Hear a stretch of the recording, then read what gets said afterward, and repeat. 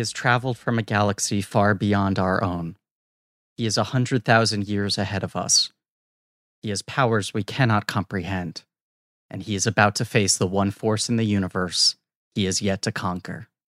Podcasts! What's the real love, not kissing? He does conquer kissing.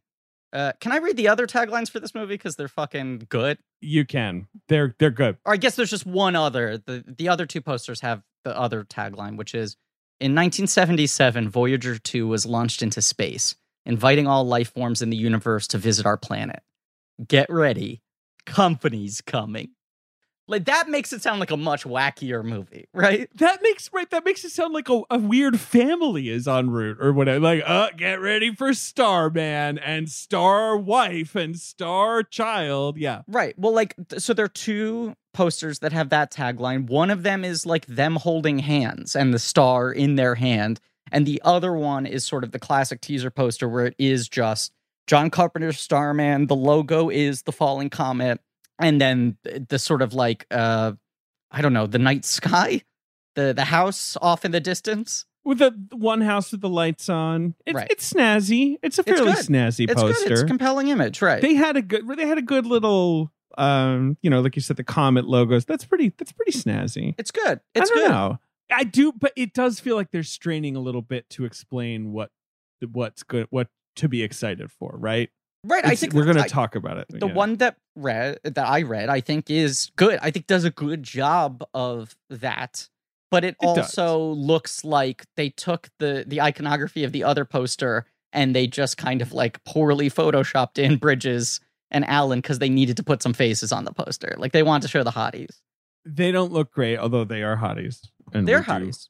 We do have to acknowledge that, and I am looking respectfully. But also, the blues, the lights, the E.T. comparison is right there. E.T. also has, this movie is just struggling to be like, well, this one's about love. It's about like grown up love. That's what I feel like they're trying to do. Trying to get out of the E.T. shadow. Yes. The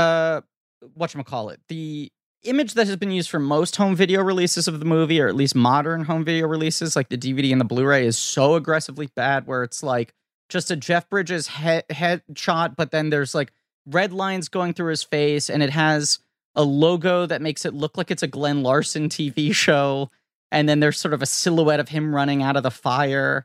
Like, it makes it look like such a junky action It looks movie. like even the $6 Million Man or whatever, Yes.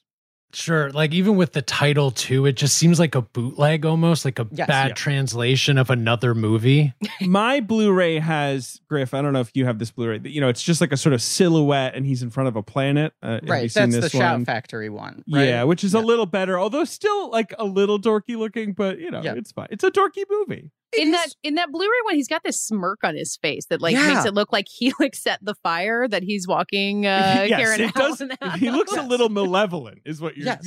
Yes. It's kind of indicative of his performance, which we'll talk about. Where that is kind of a face he would make in the movie, but it makes no sense in the context of this bad Blu-ray poster. Well, the red makes no sense. Red is not really a color in this movie. It's very. It's like an American flag kind of vibe. It's weird. You say that, David, but you're in front of a bright red background from this movie. That's true. Well, that's true. Right at the end. Yeah, no, that's true. That's true. But it's a lot of blue. But yeah, you're right. Blue. You're right. Blue. You're right. He's got that red hat. He's got that hat. He does have that red hat. He wants to make America great again. He wants to make Earth great again. Red car. No. He does want to make America and Earth great again for the right reasons. We're talking about the Starman. That's what we're talking about because this is Blank Check with Griffin and David. I'm Griffin. I'm David. Fast. Jumped in there. Lightning fast. I'm David. I'm trying to do Jeff Bridges in this movie. I'm David. And I am David. I am David. I am David. It's like the... Yeah, you got to really enunciate. Yeah, you got to chew on those words. And his mouth moves too much when he's speaking. It's like he's talking, but his tongue isn't moving somehow. It's just his lips are moving over his teeth or whatever. Yeah. It's the exact opposite of like modern Billy Goat Gruff Jeff Bridges, where every line sounds like he's chewing on a tin can. Right. You're under arrest. Yes. What a guy. He's still out there. I guess he hasn't made a movie in a few years, but he's still out there. He's been fighting cancer, unfortunately.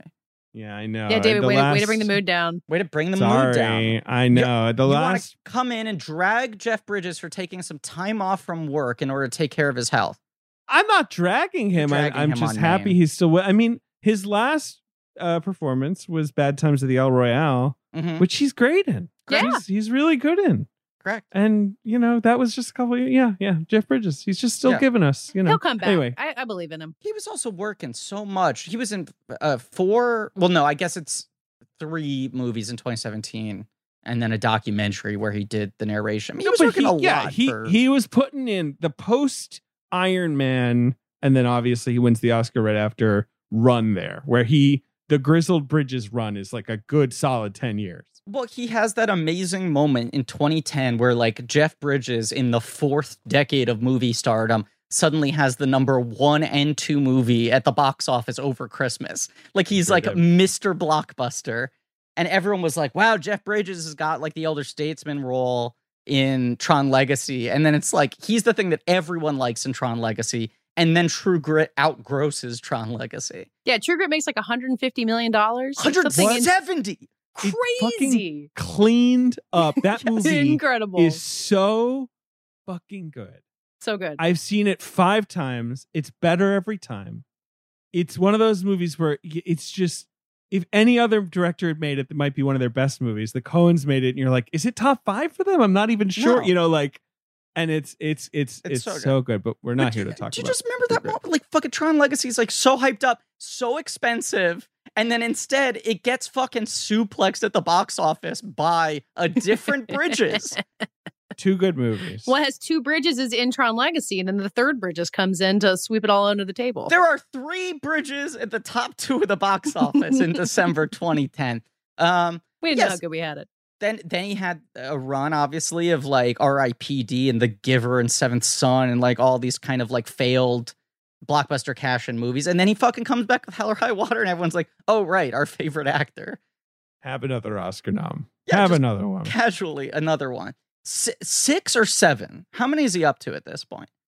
I think he has. I got it pulled up. 7. 7 nominations and 1 win. Yeah. His 3rd, right? It's his 3rd, and it's 10 plus years into his career. Yeah. And it's the one where he's like, I finally felt like I belonged in Hollywood. And I'm like, oh, Nom 3 is where you really settled down. Child of Bridges. Lloyd Bridges didn't make it happen. Yeah. He's like, I was Lloyd Bridges' kid. Like I was in my head about that. Like that's why I was a success. Right. It was like I was a handsome kid and I was given shots because my dad put me on the TV shows, and I don't really know if I'm actually good, or it's just like, I don't know. Didn't he reference like Sea Hunt in his Oscar speech? Like I remember him making the joke about being on that show a lot in that Oscar season. Yes, he definitely Sea Hunt. did. Yes. I should mention this is a podcast about filmographies. Directors who have massive success early on in their careers are given a series of blank checks, make whatever crazy passion projects they want, and sometimes those checks clear, and sometimes they crash in a hollow comet. Baby. This is a mini-series on the films of John Carpenter. We're talking Starman. John Carpenter's Starman, yet another movie that is marketed as John Carpenter's blank. It is crazy how early that became a thing in his career and how long it retained. Yeah, I think we say on the Escape from New York episode that was the first time, and it's the 3rd time. Like, right. Yeah, Halloween is the first time. Anyway. The thing I just vividly remember is that Escape from New York has it in the opening credits. Like that's the title card, right? Sure. Yeah. And Starman definitely has that too. It does. It becomes his brand. And it's the font. Like it's the same font as all the other ones, right? Yeah. And there's like the anecdote that's interesting that our researchers, JJ and Nick, pulled up, that they were like worried about putting John Carpenter's before this movie because they thought it would give people the wrong idea, that they would think it was too much of a horror movie or an action movie or what have you. And they did market research, and overwhelmingly people were like, no, that just makes me think it's going to be a good movie. I have no specific genre associations. It seems like a stamp of quality. And Carpenter was like, that was the most validating thing I'd heard in my career up until that point. It's pretty cool. Oh. Because he's really, that's a good movie. It's a good movie. It is a good movie. It's a really good movie. It's a good movie. I think it's I hope I'm not misattributing this, but I feel like one of the many pieces that Drew McWeeny has written about Carpenter and his love of Carpenter, his friendship with him or whatever. The first time he met him and was like fawning to him, and Carpenter said, "What's your favorite movie of mine?" And McWeeny said Starman, and Carpenter smiled and said, "Ah, a romantic." And I always think about that. It's such a sweet little anecdote. But this idea that Carpenter sort of like tests his fans to be like, are you a softie? Like, do you like Starman? Right, because he probably gets a lot of The Thing and Halloween and Escape from New York. Right. Our guest today, a superstar, a heavyweight, a star woman of Blank Check, from Vanity Fair and Little Gold Man, Katey Rich, back on the show. Hi, guys. To everyone's delight. Oh. Hey, Katey. What's this? Your 1, 6? 2, 3, Oh my 4, God, is it 5, 7? 6, 7th. 7! episode. Wow, you just had that ready. I'm so honored. You got the you're at your Bridges number. You and Bridges are tied. right. Oscar nominations and Blank Check appearances. I do consider myself in a similar company Yeah. with Jeff Bridges. Well, I'm just constantly in competition with Richard Lawson, who I think is always a little bit ahead of me. But, we have to keep that rivalry going to keep our podcast going. Griff, there's a Blank Check Wikipedia page for the Five Timers Club, which is a 7-person list. Okay, so let me just close my eyes. Imagine the burnished wood, the burgundy robes, Paul Simon serving drinks. Okay, go on. Name the people, the members in attendance. Emily Yoshida, Richard Lawson, J.D. Amato, Katey Rich, Joe Reed, David Ehrlich, and Alex Ross Perry. What a list. But, Griffin, while not guests on the show, 2 actors have appeared in 5 or more films covered by the podcast. Okay, and those are the most frequent? This is what you're about to read. That's what I'm just going by the Blank Check Wiki. Catherine Hahn and Billy Crudup are in the 5-time actors club for this podcast, apparently. That can't make them the most frequent, though. I don't, because there's like sequels and things like that. I know. I don't understand this list because there has to be others, right? Right. Like Johnny Depp alone and Johnny Depp, the whole Burton Kurt Russell series. by the end of this. You guys are just thinking about Depp. It's just like people were just like, oh, we have to talk about Johnny Depp again. He's come up in other directors too. But even like, I'm seeing this is citing a Reddit post that was noting that Crudup and Hahn had just. Oh no! Here's what it is. Yep. 5 different mini series. Okay, there you go. That makes sense. That's tricky. That's a good stat. Hahn, she was in. How do you know, Brooke? I know because I watched the movie. Okay, Tomorrowland. Bird. Forgot she's in that one. Hotel Transylvania 3. Of course, classic. Tartakovsky. Not a mini series, but I guess you put it into the standalone series, or Tartakovsky. We'll do more. Yeah. The Holiday. Right. Right. And The Visit, Shyamalan. Right. And then Crudup, you've got... Well, okay, so Crudup's Almost Famous. Yep. Big Fish. Burton. Public Enemies. Man. And then the other 2 are tricky. Yeah, this is hard. One's a voice role. It's a dubbed voice role. That's a hint. Oh, he's in one of the Miyazakis. He's in Princess Mononoke. Okay. Right. And then the other is not it's not a director. It's another kind of miniseries we've done, but it's main feed. Main feed, but he's not. You'll never remember that he's in this movie. No one remembers that he's in this movie. No one remembers that he's in this movie. He's like the 50th person in this movie. I can't even remember. It's Justice League. I do remember who he played. Oh, right. And he's a Patreon Mission Impossible. MI3. Yeah. That's an interesting stat. Did he make this? He's in the Snyder Cut, right? He is in the Snyder. He's in even more. I've only seen the Snyder Cut, and he showed up in it, and I did not know he was going to be in it, and it took me by surprise. But he's not in Flash.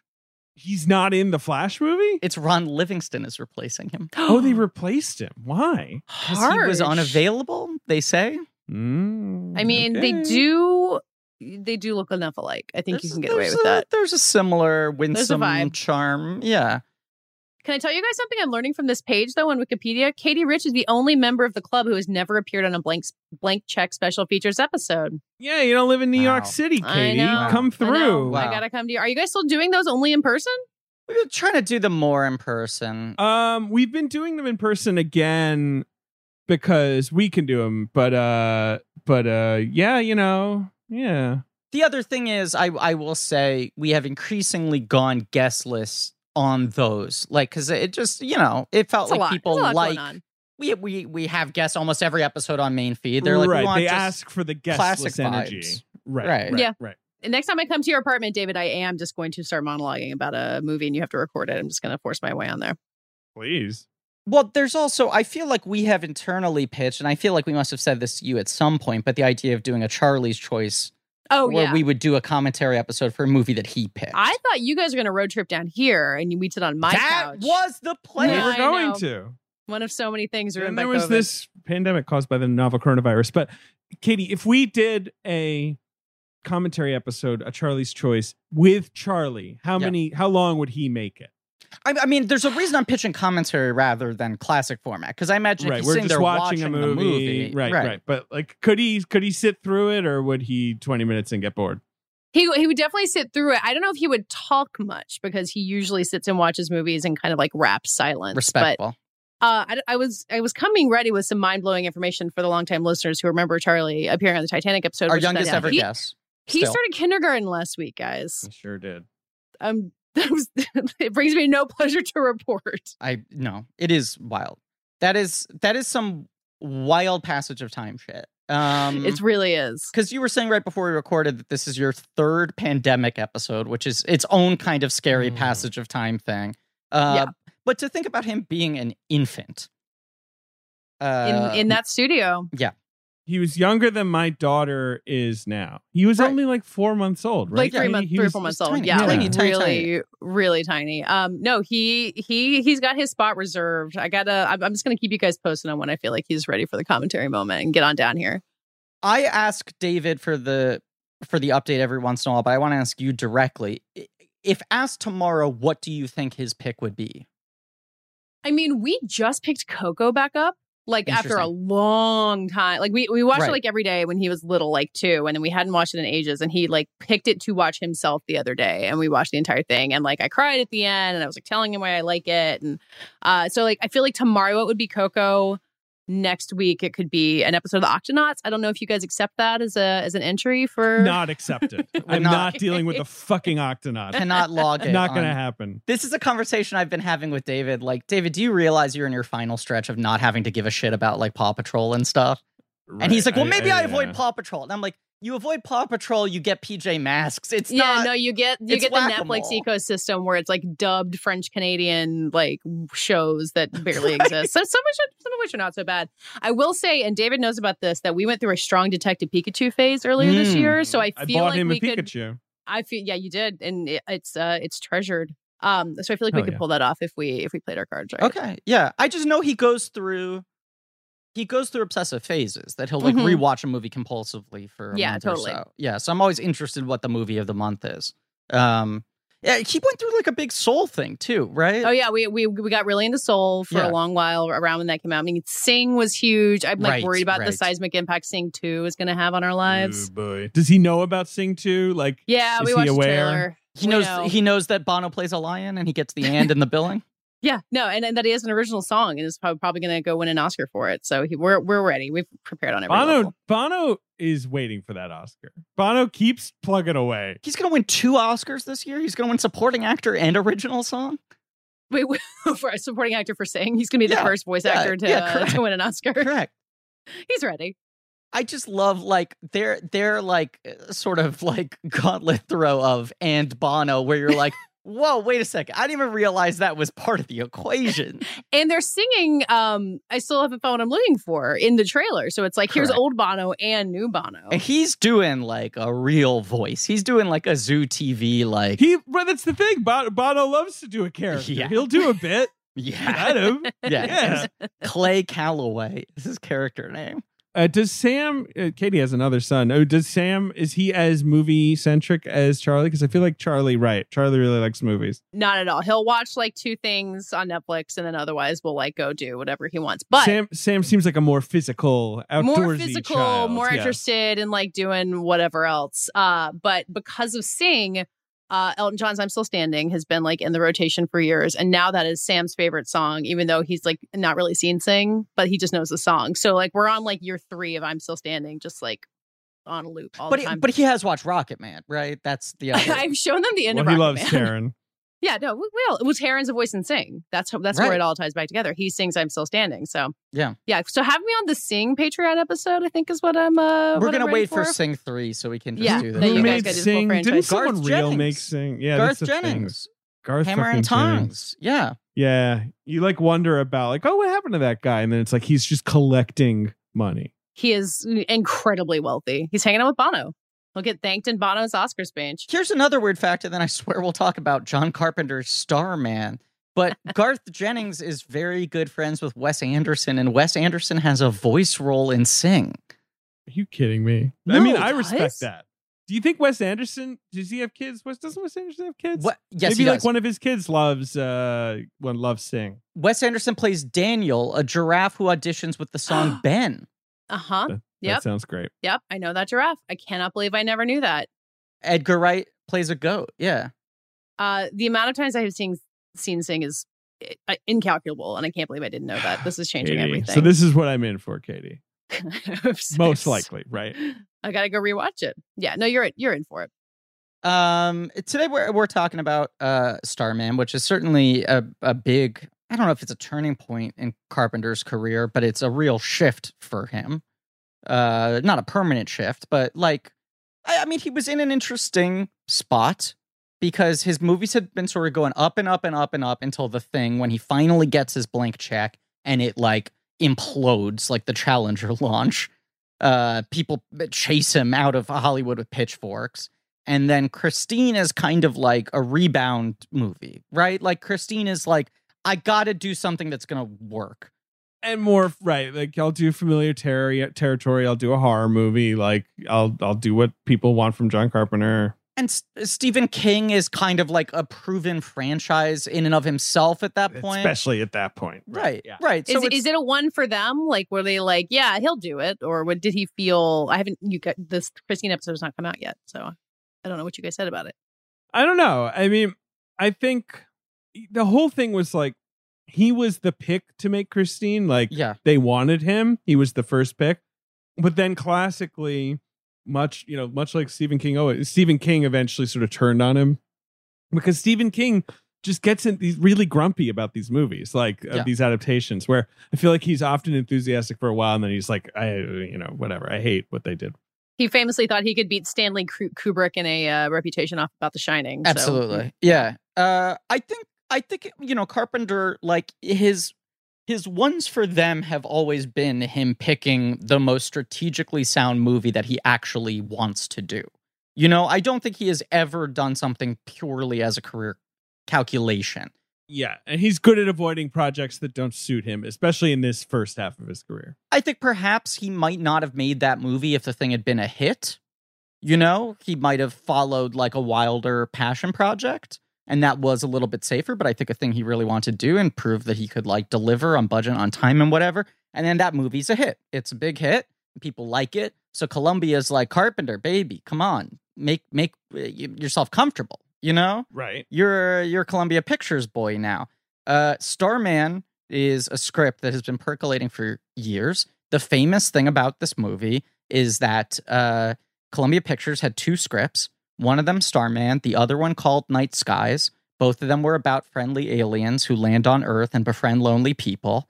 They did extensive focus groups on the two films at the script stage to see which concepts seemed to have more broad commercial appeal. It was Starman, hands down. So they let go of Night Skies and let Universal acquire it and turn around. And that movie became E.T., the highest grossing film in history. So Starman got tagged with this reputation of like, well, A, now we look stupid because we let E.T. go in favor of this thing that we still haven't made. B, we're now scared that this is too similar to E.T. and people will think it's a ripoff. And C, I think there was just kind of like bad juju around the whole thing for a while. Right. That's exactly bad vibes because it's right. Like this is the you picked wrong, most likely, even though Starman is good. And they didn't make it, like, they went through a bunch of different directors and all this press. Like, but like, why didn't they make it before E.T.? Just because they couldn't decide what they wanted to do with it? I think that was a part of it, and the directors, right? Yeah, and also I think the script wasn't that good. This is a Michael Douglas project, even though he's not credited. Is he credited as an executive producer? Yeah, he's credited, but not as a main producer. But this was a project he shepherded, and there's this script. The script is credited to Bruce Evans and Reynold Gideon, and that was the script. But of course, like Dean Reisner is the actual writer of the movie we saw. Basically, like he did a massive rewrite, then that's what brought Carpenter on board. That's the period of time where for years new directors are coming on board and leaving, redeveloping it, and then Columbia in between will hire new writers to try to change it to come up with what is the right take for this movie. But so first it's John Badham, who had done Saturday Night Fever and Dracula, so he was like, he was hot shit, and he does War Games instead. Yeah, and I think E.T. just got there faster. Then when E.T. comes out and blows up, Badham quits because he's just like, I don't want to have to follow that. Yeah. So then it goes to Adrian Lyne. Right. And Adrian Lyne wants to do the movie partly because he wants to break into Hollywood, and he thinks he made this piece of shit movie that no one's going to like. And then Flashdance is a colossal hit. And he's like, fuck you. I can go make whatever I want now. Like, I'll see you later. Right. I'm going back to England. I don't need this shit anymore.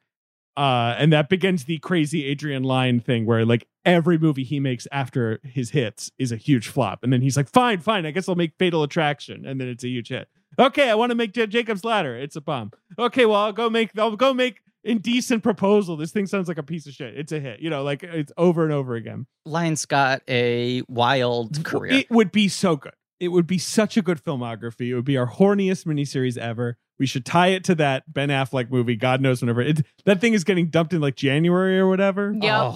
I cannot wait to see it. We were supposed to have a sexy ass press tour with those two, and then they broke up, and then Jennifer Lopez shows up, and Jennifer Lopez is single-handedly buried deep water. Fuck, it's Affleck and Armis. It was one of those publicity romances that then seemed to kind of be real for a bit, and then obviously it disintegrated, right? Yeah. And Affleck was like, guess I'll call J-Lo up, steal her away from A-Rod or whatever it is he's done. So it's a gift he gave us, to be clear. He's just sitting on his like throne, surrounded by like crushed Dunkin' cups, dragging on his vape and being like, I don't know, does J-Lo want to go out with me? I just think it's incredible that like I've read all these dumb fucking articles about how like Will Smith is revolutionizing Hollywood and he's got this fucking company of like social media branding, and he's like other stars hire him to do what he did for himself and all this shit. And I'm like, Affleck is getting no credit for being like the great American meme creator. Every fucking thing he does not only like goes viral, but becomes like some sort of like spirit animal for a different type of mood. Exactly. He's like this walking avatar of America in COVID or whatever. When he's up, when he's down, when he's happy, when he's horny, when he's angry, when he's drunk, when he's sober, it's all like all of it hits.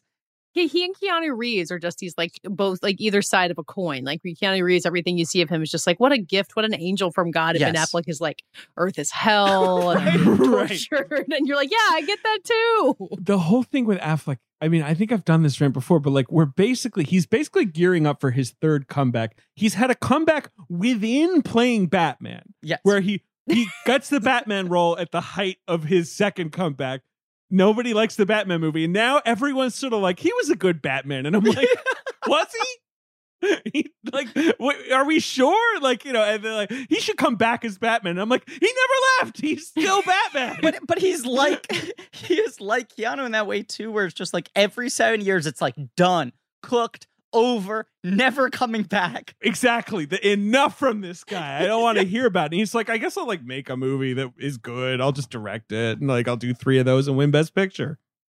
The incredible. What was the thing I was going to say about Affleck? I don't fucking remember. But don't forget, he's got The Last Duel coming at Venice, like within a matter of days as we record this. So like that could ruin it all. It could increase it. No telling. It's going to rule. It is wild that those like the paparazzi photos came out when they were filming the movie, and it was like, these haircuts are a disaster. How's anyone going to take this movie seriously? And then you watch the trailer and you're like, haircut's pretty good.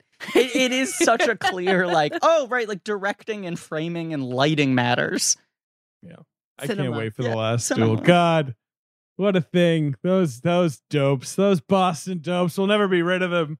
I mean, Ridley Scott's about to run circles around everybody all fall. He's 82 years old. I mean, you guys, I know you've talked about doing Ridley Scott a million times, but like, good Lord, that man.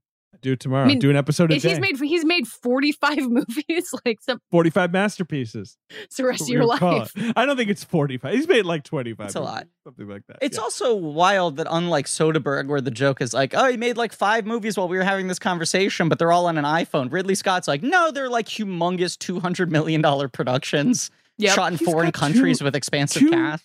Huge original movies for grown-ups coming out within like fucking days of each other. Both practically. Shot during a pandemic. Both starring Adam Driver, America's favorite giant weirdo. Like, it's gonna rule. It's gonna be great.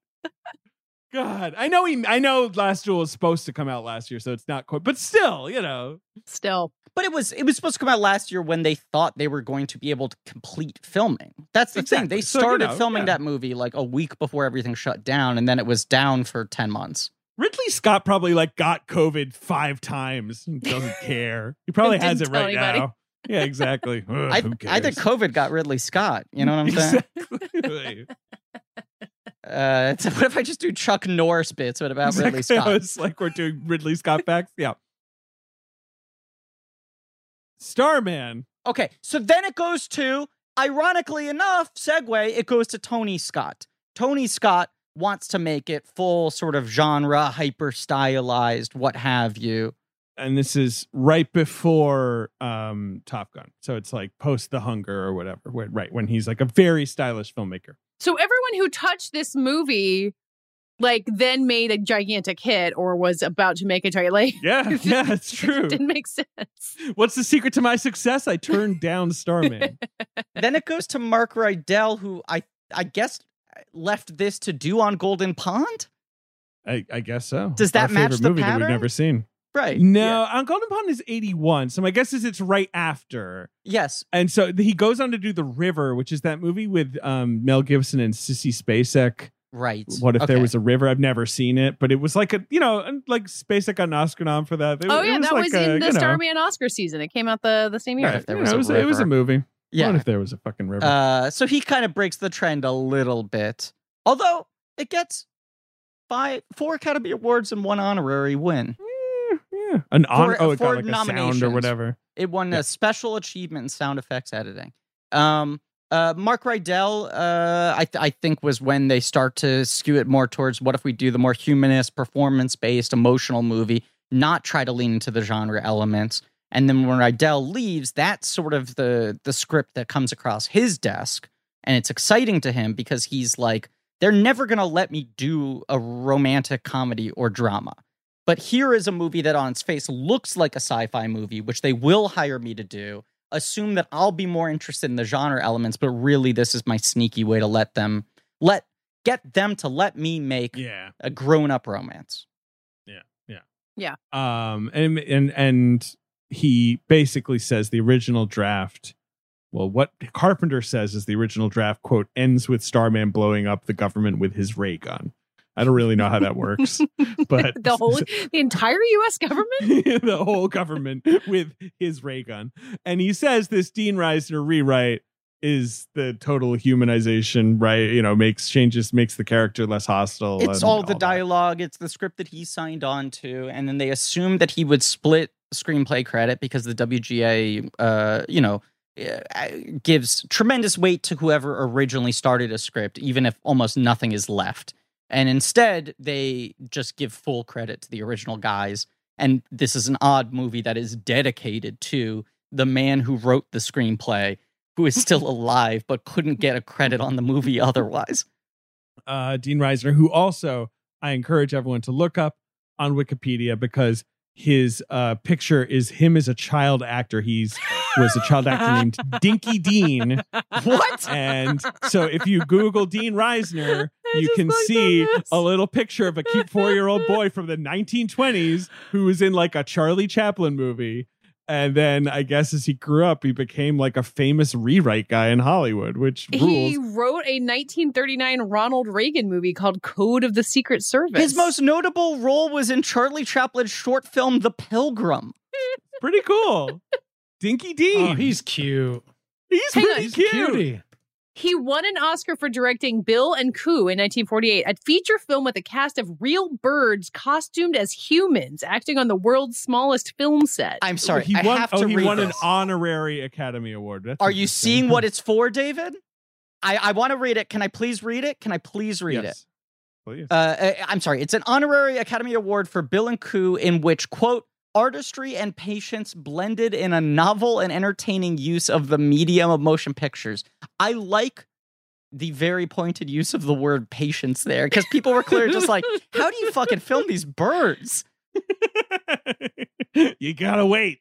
They're not gonna do anything you ask. You gotta wait for them.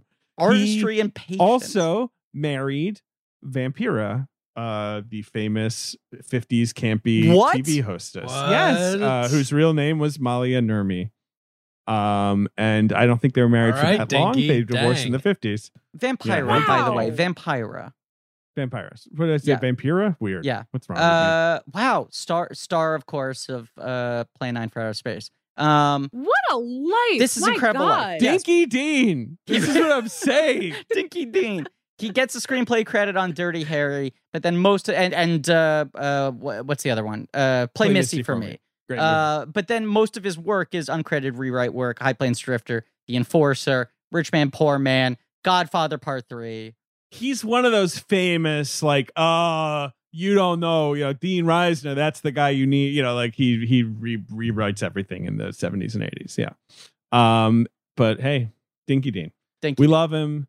We stan him, and Carpenter very much is like, that's the script. His script is the script I filmed, which is cool. And it's a good script. Yeah. And he sort of got first crack at it. Like the rewrite was done in between directors. They bring it to him. He goes like, I love this. I'd make this right away. So they do. Michael Douglas was the one who originally developed this movie because he wanted to star in it, and that would have been a disaster. There is no form of this movie. Obviously, it's impossible to imagine him being in this Carpenter movie with this draft, but I don't even think he would work in a more action-oriented version of this movie. This is what, a year or two before Wall Street or whatever. It's not like this is a time in his career where he played softer characters. Like No. the This guy, comes out the same year as Romancing the Stone, right? 84. yeah, the guy excelled at CAD and Slimeball. Like, that was his. He would lane. just seem so hostile in this. Yeah, movie. he would be like, get away You think from he's this guy. He's hiding something. He's obviously trying to blow up the earth. With his ray gun, he's going to kill the government. He's gonna kill the whole damn government. I will say also, like, Michael Douglas very much seems like he is from Earth to a fault. Yeah. Like, I'm like, yeah, that is a human. Absolutely. Yeah. like Ben Affleck in his paparazzi photos, he embodies all of our worst aspects. Right. I mean, we've like talked about this with Douglas, but like Douglas was like the dark id of the American 80s, Absolutely. Yes. Bridges, he's a surprising choice, though. He is. Well, have you guys done Bridges on this show? Have we done Bridges ever? Have we ever crossed Probably a bridge? not this early. Have at he least. ever driven across? Hasn't he been in a Marvel movie? We did He's Iron in Man. Iron Box of Man. Scraps. Sure. We Right, talked about that, and that's right. actually a great performance, and we Yeah. do stand it. We do. And obviously, we're gonna do Barbra Streisand at some point, so we'll do The Mirror Has Two Faces. We're gonna Heaven's do. Gate feels inevitable. I mean, we have to. He doesn't have a huge role in that, but that would be great. But no, I don't think we've ever really talked about one of my all-time favorite actors, the star of my mother's second favorite movie. Yeah. Which is Guess.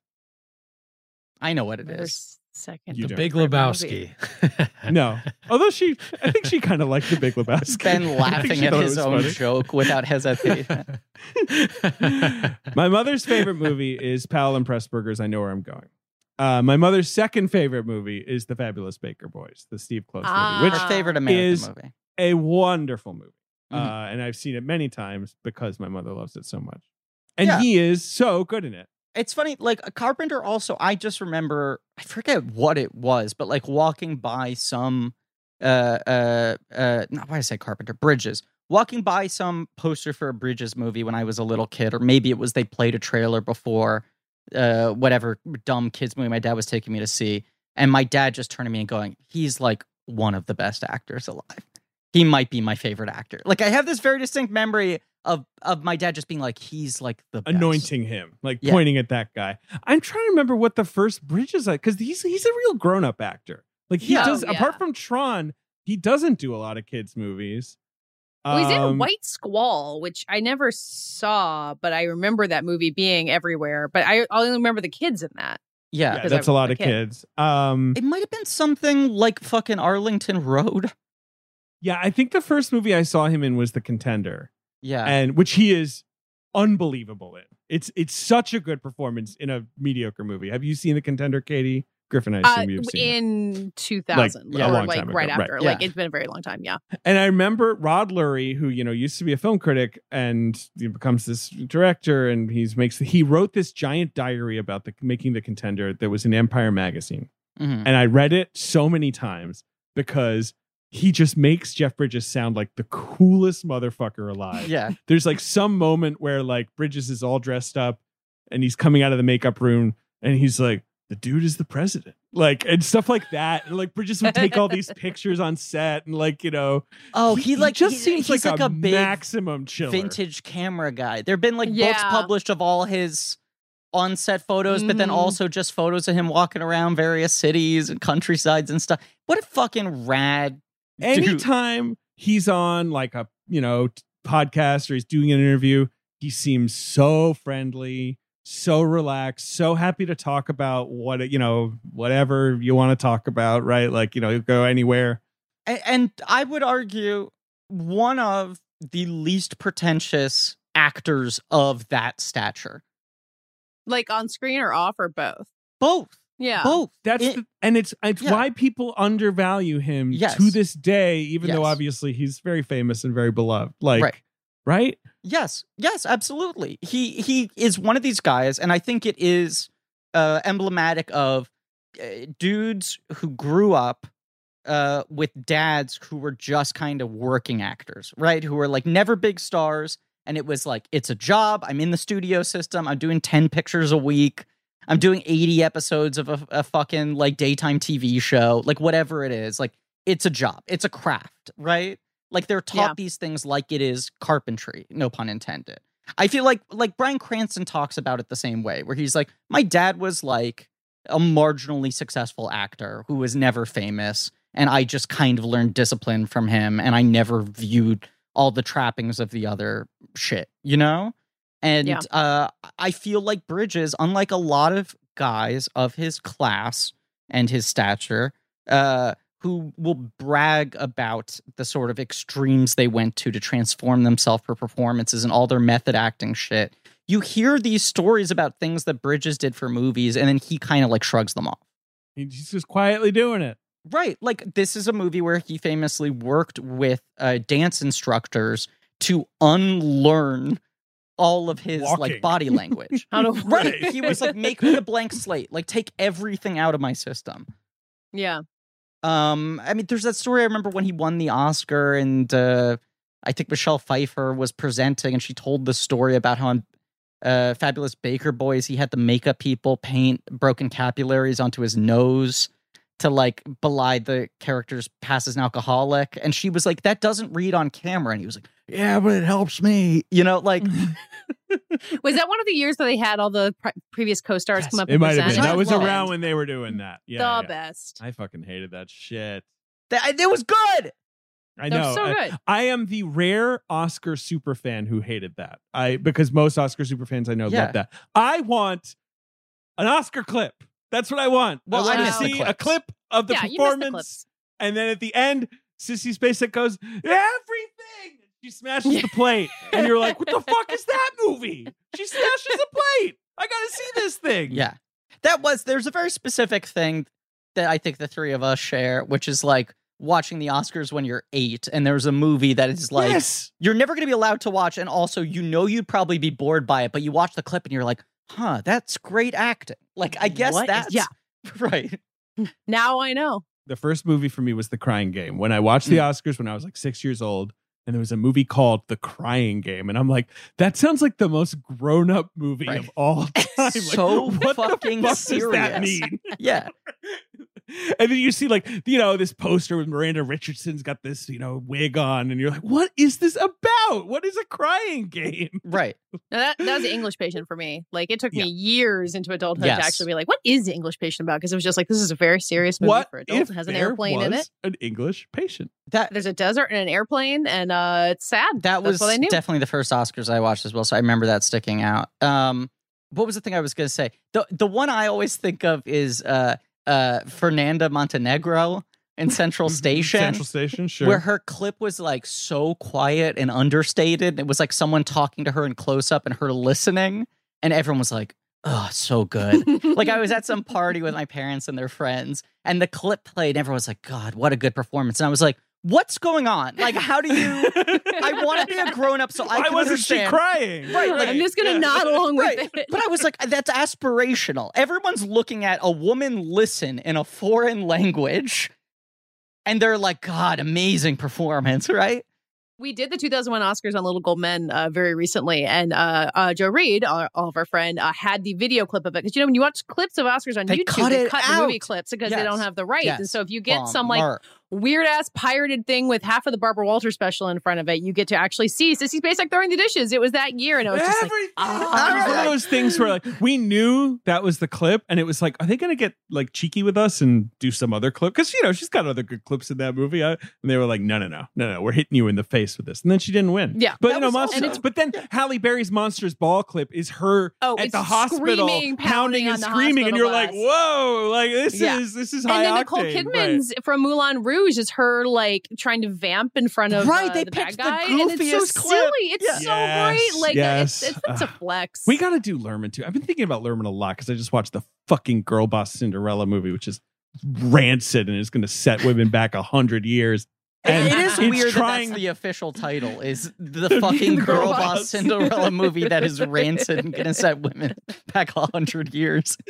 And it's trying Amazon to do the Moulin Rouge thing. Yeah, Amazon Original Prime Video, September 3rd. It's trying to do the Moulin Rouge thing of like, oh, it's like a jukebox musical where we just like picked songs we like. You know, where it's like, you know, oh, the prince sings Somebody to Love because he wants somebody to love. And it's like, that's not what Moulin Rouge is. No. That is misunderstanding Moulin Rouge. It is. Of course, but you know what I'm saying? I'm not using Moulin Rouge is a grab. Exactly. And I'm like, wow, Moulin Rouge, a lot harder to pull off than maybe, you know, it's such a good movie. Well, you'll do your, like, 15th Tom Hanks movie with his Elvis, no, it's not Major When's Tom. that What's the coming guy's out? name?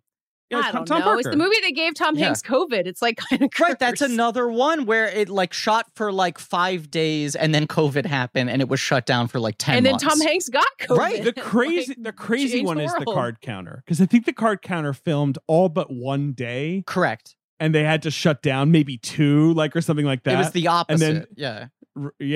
And then like they finally resumed production like 5 months later, and they like finished whatever they needed to finish. Well, and the story is that like, of course, fucking Schrader was like, come on, March 15th, just let me go on set.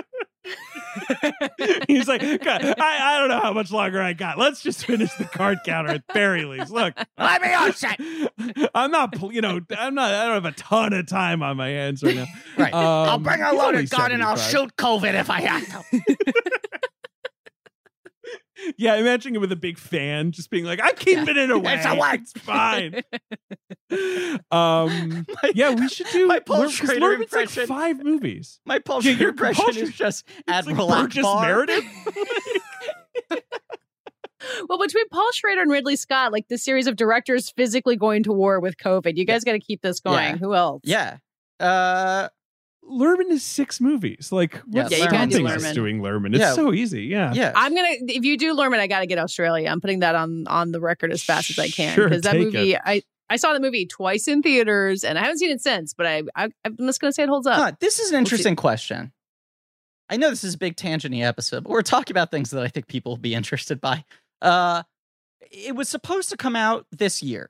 When Warner Brothers made the HBO Max day and date announcement, Elvis was on the slate, and then they announced it was getting pushed 6 months to 2022. Do you think that is Baz Luhrmann always taking 4 times longer to make a movie and finish a movie than he tells people he will? He is notorious for doing that, to be fair. Or do you think he was like, this is playing in a fucking theater, you assholes? But like, if Denis Villeneuve couldn't do it, like, are they gonna let Baz Luhrmann do it? Like, I feel like they weren't giving directors that choice. They weren't, but I can also see Baz Luhrmann being like, I have to do more reshoots, and they're like, oh, Baz, like, all right. Yeah, I also think Baz always has like bizarre contracts. Like, he just always has kind of absurd levels of autonomy and freedom within the studio. I love him. Oh God, I don't even. Yeah, you know, Moulin Rouge isn't even my favorite. Romeo and Juliet. That movie is perfect. It's one of my 20 favorite movies. I fucking love that movie so much. And I love Moulin Rouge. I love Baz Luhrmann. I love the guy. Watching those Oscars and watching Catherine Martin win she won 2 Oscars for costumes and production design. It was just glorious. Like, love her. Happy to see her. Baz cheering for in the audience. Also, that movie is crazy, and it came out in America in May, and it like in one of the most loaded Oscar years ever, and it fucking got nominations. Yeah, and it kind of underperformed at the box office as a summer movie. Then 9/11 happens, and that comes back around, and people are like, "Is this going to win Best Picture?" Amen. It's crazy that the last movie Baz Luhrmann made is Great Gatsby, which probably, like True Grit, made $170 million, like some insane hit for what it was. Yeah. Good movie. And that was in 2013. That's crazy. It takes a long time. I saw him walking at Forbidden Planet once. I was super stoned. What? Sorry, you saw him? No, where? I was just gonna say I saw him walking at Forbidden Planet at the comic book store and buy a Wonder Woman umbrella. Really? That's good. Yeah. That's good. Rules. Right? That's a good detail. It's a good anecdote. And it was a thing where it's not a comic, it's an umbrella. He bought that was a Wonder Woman umbrella. I'm imagining Baz Luhrmann, like, it starts to rain. He's on the corner of like Broadway and 13th, and he's like, he sees like a normal umbrella store, and he sees a Forbidden Planet. He's like, you know, I bet you Forbidden Planet has a fun David, those were the exact circumstances. And he walked around the store for like 20 minutes looking at comic books like he was Starman, like tilting his entire head, you know, like not touching anything, but just looking at like, what is Define this Batman? Hot Toys Rocket Raccoon. And then, you know, and then he just bought his Wonder Woman umbrella and left back into the rain. God, what a fucking legend. That we got to do him. It's in June. We can do him, Griffin. Let's do him. Let's sneak him. Well, maybe we should do it in July. Sneak him. Okay. Starman. The film Starman. Michael Douglas. Michael Douglas wants to be in it, and he moves on. Michael Douglas is kind of the king of getting locked in permanently as producer on movies he ends up not starring in. Like, he has a fucking producer credit on Face Off because he was at one point going to do it with Harrison Ford. And I think he still is grandfathered into the new Face Off they're doing. Hell yeah. Good for Michael Douglas. I would have watched that Face Off. Michael Douglas and Harrison would have been Ford a cool Face Off. But what if it was the exact same movie with those two guys? I don't know. Yeah. I'm imagining like Michael Douglas. Yeah. Right. Who's who? I guess Ford is Douglas Troy. has to be right. Douglas has to be the villain. Right. No, Ford is Castor. Right. Well, see, the thing with Face Off is they actually kind of play both characters. It's very confusing. Yeah, it's confusing. Yeah. I think I guess you cast Michael Douglas as Castor Troy at the beginning. Right. At the beginning. Which then He's means the you have initial bad Harrison guy. Ford playing that for the rest of the movie, which would have been interesting. Yeah. Hey, let's do it. It Let's would have been watch compelling. It's not too late. This remains the only Academy Award nomination that any Carpenter movie has gotten. Is that true? Not even a tech nom for Correct. any of the other ones? Correct. That is Wow. bananas. That's so... That's crazy. And that is crazy. Carpenter is obviously like, ghettoized a little bit into the genre thing, but like Bridges is very respected. And I think that's a lot of it. This movie like underperformed a little bit, but I think people just sort of thought this performance was so undeniable. But it's also kind of surprising that this movie didn't get other nominations. You'd think it would get a visual effects nomination or whatever. That's all. Or you right? could, you could absolutely see this being a screenplay nom, even Score? with the misinterpretation. Jack Nietzsche? Right. I think Karen Allen absolutely should have been nominated. Right, but that's the kind of thing they ignore because they're like, Yes. well, are you a suffering wife in a period drama? No, but wait, who are the visual effects nominees? Because now I gotta say, that's what I'm looking up right now too. Here. Indiana Jones and the Temple of Doom, Ghostbusters in 2010. Those are 3 good-looking movies. I mean, that's fine. I can't really argue with that. It's the problem with these tech nods that we're like, I can't believe it's like, well, they only did 3 nods, for visual effects for makeup. So, and the sound ones don't even totally exist, So yeah. And when you look at something getting snubbed in the 1980s and you're like, how is that possible? You look at the 3 things that were nominated and you're like, oh, 3 revolutionary films that are historic. Right. Cool looking movies. So, but yeah, Karen Allen is so good in this movie. Obviously, Bridges has the showy performance. It's a great performance. I love Jeff Bridges. But she is incredible in this. But yeah, it doesn't work without her. And what's the Karen Allen? So this is 2 years after Raiders, but what's going on for her? Because I don't know much about her non-Indiana Jones career. The thing that Nick and JJ pulled up is that she was kind of notable at the time, especially because it's like her first movie is Animal House, right? Like her first film is this seismic thing. And then a couple years later, she's in Raiders, which is like the biggest fucking blockbuster. And she becomes this character and performance that everyone tries to copy for decades. But she was, I think, kind of uninterested in playing the movie star game and would at her peak go no, I'm going to go do a play. Mm-hmm. And would just go back to theater. They had to talk her into this movie. And she obviously thinks fondly of this movie. These interviews they found where she likes the role, she likes the challenge of the movie or whatever, but she read the script and she liked the script, so she decided to do it. But the way she talks about it is that every other script she was reading, she was saying no. And they must have been big scripts. The other thing is, she said she read the script. She likes Carpenter. She likes Bridges. She thinks the script's great. And she's like, I don't think I can do this. And they were like, you like it. And she was like, this is going to be really difficult to pull off. And she had her whole logic that was sound of this movie's going to be really hard to execute if you just have a human actor, not a robot or a puppet or makeup, right? A guy who looks like a guy playing an alien. It's going to be goofy. It's going to be hard for that performance to work. This character is this woman who's in catatonic shock the entire movie. She pointedly has to spend 75% of the running time having no chemistry with the only person she shares scenes with. She knew the movie was going to be hard to pull off and it was going to be a hard performance to pull off. And they sort of had to talk her into come on, take the risk. Right. Yeah. Good call. It's a huge risk. Yeah. Have either of you ever seen the Glass Menagerie that Paul Newman did that she's in? No. But I feel like I really should. Yeah, I love Glass Menagerie, and she feels very interesting Laura casting. Is it like a filmed stage play, basically? Or is it more cinematic? It wasn't, but I think it's a little stagey by reputation. I mean, it's weird because no one ever talks about it, and you're like, it feels like a Glass Menagerie movie with Joanne Woodward directed by Paul Newman should be somewhat legendary, unless it's with John Malkovich as Tom. That's wild. Right. And it's so either that movie is great or it's a disaster, and people are like, it's okay. Yeah. I'm learning from Karen Allen's Wikipedia page that her son won a Chopped competition in 2016. She's got a handsome son who looks a lot like Karen Allen. And is a chef. Mm-hmm. Good genes. Who's her husband? Cale Brown. I see. She married Cale Brown. He was a soap opera actor, I think, primarily. Yeah. I mean, it's not like she ever stopped doing movies. Hell, she's in the bedroom, in which Sissy Spacek famously smashed a plate. Sissy Spacek throwing those dishes is everywhere we look. But I also think I think she's someone who doesn't work for the sake of working, and she's pretty comfortable taking years off. She does theater. I know she taught acting for a long time, and I'm forgetting at which college. Bard? Maybe she taught at Bard? That sounds like something that sounds like her vibe. Yeah. Right?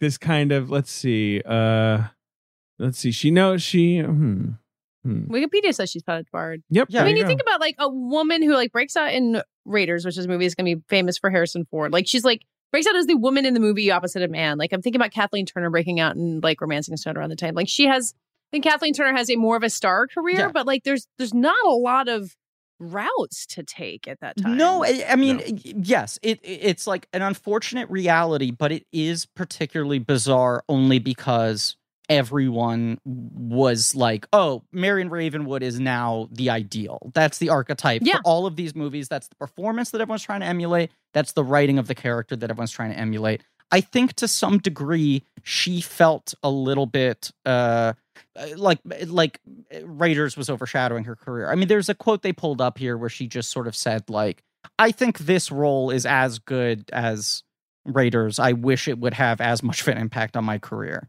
You know, like I mean, agreed. Right. I wish it wasn't that one role and that one character. So it's like, on one hand, yes, like what were her opportunities? What was she being offered at this point in time? What were people going to let her do?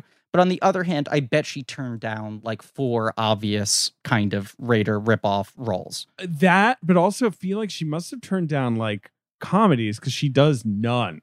Right. Until Scrooged. Until Scrooged and Animal Behavior, which is right. Like clearly it takes her a long time. Like you'd think someone would want to put her in like a rom-com or something. I know that she starts out with Animal House. Like she starts out with the most successful comedies ever. I think she just does shit her own way. Like she just kind of doesn't care.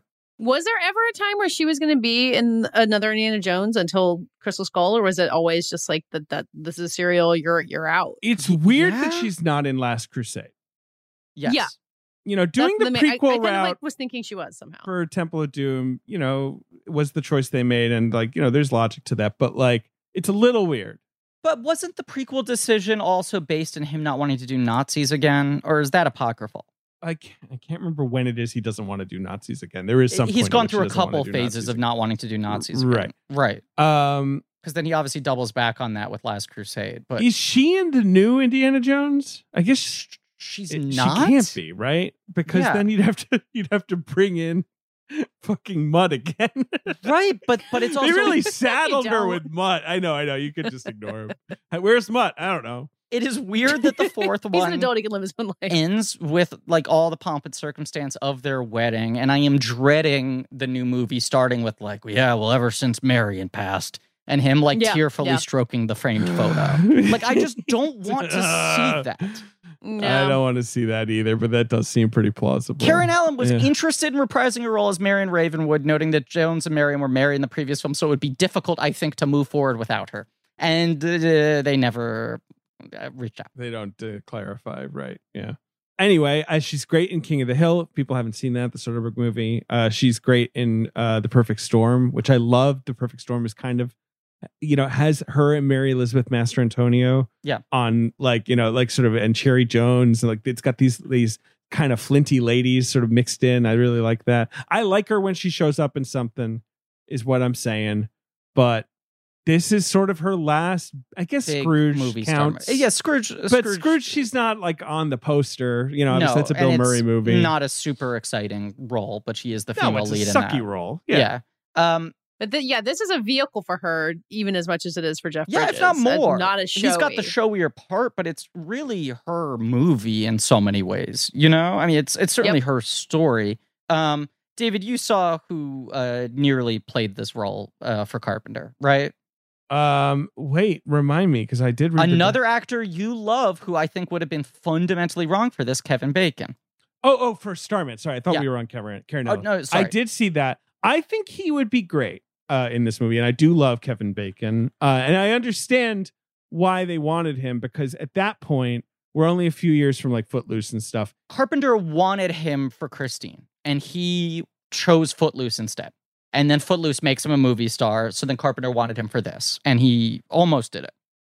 How old is Kevin Bacon at this point, though? When the movie, he would have been like, he would have been like 28 or whatever. Not a baby, but you know, but maybe 26. Actually, he's pretty young. But the thing, he's so beautiful. Like, especially back then, he was just this incredibly beautiful looking person, and I feel like that's part of what Carpenter's probably thinking of. It's like, you want this guy to kind of look like a baby, right? Sure. Like, even though he's her husband and all that, he also is brand new, and so he should be kind of shiny and perfect looking. And Bridges is great. You know, they came to a great actor for it, because he's got the angles to the face. He's very, very clean looking. They obviously, they style him just right. But I get the Bacon thing. I get it. But that's part of it. Like Bacon is so much more extreme looking that I think he reads more obviously alien, where there's something very gentle about Bridges' handsomeness in a somewhat unassuming way. And you need him to look like a guy who lived in the woods of Wisconsin, he's an alien, but he's in this human body. A little, right. You need, the shoulders. You need some shoulders. He's got to wear that check plaid. It's also just like, it's, Jeff Bridges' miracle shit where you're like, the most valuable part of his casting is how quickly the clips you're seeing projected from the home video footage she has of him sets up who this guy was. That you're not going to really get to spend any time with the real dude, and you need like sort of fly on the wall photography in the background that immediately gives you a sense of the dude. With Bridges is just so direct, and unfussy and natural. Unpretentious. Yes. You know who I saw who also was up for this is, or at least Carpenter talked to Tom Cruise. That makes a lot of sense. But that Tom Cruise ended up doing Legend. Now, here's the thing about Tom Cruise. He would have been great because he is an alien that's just on our planet. Yeah. So it would have been like, method acting for him, if anything. Tom Cruise might have been too good. Like it might have unbalanced the movie. But once again, though, Tom Cruise at this point, he's still pretty young. Yeah. Little alien looking, like you said, he's, baby Cruise. Mm-hmm. And, like you said, Bridges again, you could see that guy sawing a log, Right. And I don't mean sleeping. I don't mean snoring. Honk shoe. What are they doing in the? Are they fishing in those videos? Like they're out like at a campsite he's like or something. playing folk songs on a fucking acoustic guitar. All of it, like he sells that stuff so much. Whereas with Tom Cruise, you'd be like, he won't be able to pull off that. Yeah, he will pull off being an alien who doesn't understand how people work. But the fact that Bridges is able to do both so economically is what is so effective here. It's like hard not to just repeat ourselves here, but there's something about just like how fucking classical and patient Carpenter's filmmaking is, like just the way he lets things play out and his comfort with silence and, slow camera movements and all this shit that like really sets up this movie beautifully. Where after you have your like, prolonged Carpenter credit rollout, you just have a woman in like, a pretty dull state of grief, which we talked about in our Thing episode, how like there are very few horror movies that feature that little screaming where people do not like yell in terror when scary things happen. And this similarly is a movie where like, here's a woman who is in intense levels of grief who then goes into like a very terrifying high stakes situation that she cannot comprehend. And he does not ever reduce her to histrionics, Yeah. Which I love. She goes into shock, but in a very in a very realistic sort way. Of real, relatable. Exactly. Right. There's something even just to the fact that, there isn't a scene 10 minutes in where she goes, so you're an alien? Like he avoids all those tropes of people overreacting to things, understanding things too quickly. The whole way it all plays out for her. I mean, even just that moment where she says, I'm going to fuck up the exact line, but she goes like, you idiot, like, don't stay up watching this. Don't do this to yourself. Right. It's like such an actual realistic moment of a person talking to themselves, which is usually such a storytelling device in movies that reads as a device, right? Right. And it's like, that's the way that people actually talk to themselves, especially if you're secluded in a cabin in the middle of the woods, like grieving a loss, trying to stay sane. You just go like, you fucking idiot, don't keep doing this, But don't forget, it opens with the all the Voyager stuff right before you get to that. I don't know if we're going in chronological order, but there's like some real like show-offy outer space stuff before you get there, which I was curious for you guys to put me in the context of like what's Carpenter's doing at this point with effects, because like obviously the big effects come pretty soon after that, but it's very like woo space before you get to her. People also so pumped up about Voyager 2 back then, like still. I feel this right? This is my other question is like, is Voyager 2 just like the hottest shit in the planet still in 84? It's pretty cool. It's got a fucking golden disc on it. I don't know if you know that, but also by by 1984, when this movie's coming out, it hasn't even reached Neptune yet. Like Voyager 2's still, shooting through the solar system. It's gone past Jupiter and Saturn or whatever. But it's an active thing. Voyager 2 is having the best week ever. That's what you're trying to say. Wait, where is it now? Now it is, I believe it is slightly, because Voyager 1, but it's beyond the termination shock. It's beyond our solar system. I'm sorry. What's up? The termination shock. Ben looks like he just met the love of his life, except it was a term. The termination shock, which is the kind of term that feels like some band should be using as a name. Ben's glowing. Is like the scientific term for when the solar wind is no longer when you're beyond our solar system, basically. Yeah. Did you know we had our longest radio silence with Voyager 2 in 30 years in 2020?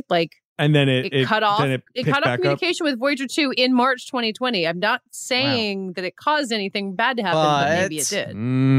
Don't like it. What are you up to, Voyager 2? But yeah, Ben, it's just fucking out there shooting into nowhere, basically. And it's going to die pretty soon. I think it has it has a few years left of power, but I do think eventually, it will, because it's way out there. Pretty cool, huh? That is fucking Someone cool. will find it. Maybe it's got a disc on it. It's got a cool, and that's what, when Starman arrives, he starts just reciting things from the disc. He does the Kurt Waldheim speech, and he does, he's just repeating our words back to us. Yep. This is one of the Carpenter movies that he did not score. You have this score that is a lot more emotional than most of his it's films. A good score. It is very 80s. It's very 80s. It's a very 80s sort of synthy theme. But I think he is so smart about when he uses it, and using it pretty sparingly and not overplaying it. And this whole extended sequence of the Starman transforming, him scanning the apartment, all that stuff. The fact that it plays in such an eerie silence. Because you have, you're grounding yourself in the emotionality of this character. You're setting up the Challenger, the Voyager 2 stuff, rather, not the Challenger stuff. Then I think you go to the sort of Starman POV sequence, right? Which goes on for a while. The point of view is trying to say that it's energy, right? Yeah, it's never kind of clear, but the form is essentially just energy. Yeah, it's not like any kind of physical shape, I don't think. Because the movement is weird, too, and hard to define. He is a non-corporeal being, as far as I could, figure. Cool. But he carries those balls with him somehow. Yeah. Those silver. He's got 7 silver balls. 7 silver balls. And he's a little bibby when he comes out, and he's freaky looking. Yeah. And I don't like it. It's bizarre. Oh my God. It's like a bad trip. That's like too much acid right there. Yeah. It's like a very it's an example of the limitations of the special effects technology at the time helping the movie. Right? Mm-hmm. Like it adds to the weird alien otherworldly factor. My Zoom background is, I will make sure that Marie posts this on social media, an auction from 6 years ago where they auctioned off the original baby prop where all of the skin has rotted off it. It's worse for wear. It looks like a really fucking awful. Jan Svankmajer nightmare. It is so bizarre. Well, David, we've talked about Annette a bunch, and Baby Annette in that, and how horrifying it is. And there were some real Baby Annette vibes in that transformation sequence. Baby Annette, who we stan, obviously. Baby Annette. Great musician. Yes, that's the first movie I saw coming back from paternity leave. It's the first day back at work. I went to see Annette at a screening, and it really unsettled me. This did not unsettle me as much, because you see the baby for a second, and I'm like, ugh, and then then it's a face that's sort of going like. Well, the weirdness of the way the baby turns its head and makes direct eye contact with her, and they give the baby these intense, piercing eyes. It's upsetting, yes, and then then it turns into Blobby, right? Yes, and then it's like a boy. Oh, there's that and, shot, yes, which is very like American Werewolf in London, where the body is stretching out. Yeah, right. To sort of get the effect. I remember noticing in the credits, like there's like 3 big names credited for the visual effects. And I don't remember which ones they were. Stan Winston, Rick Baker, and Dick Smith. Yeah, 3 big boys. Yeah, that's what I was saying. It's like the 3 like wise men of visual effects of the 80s.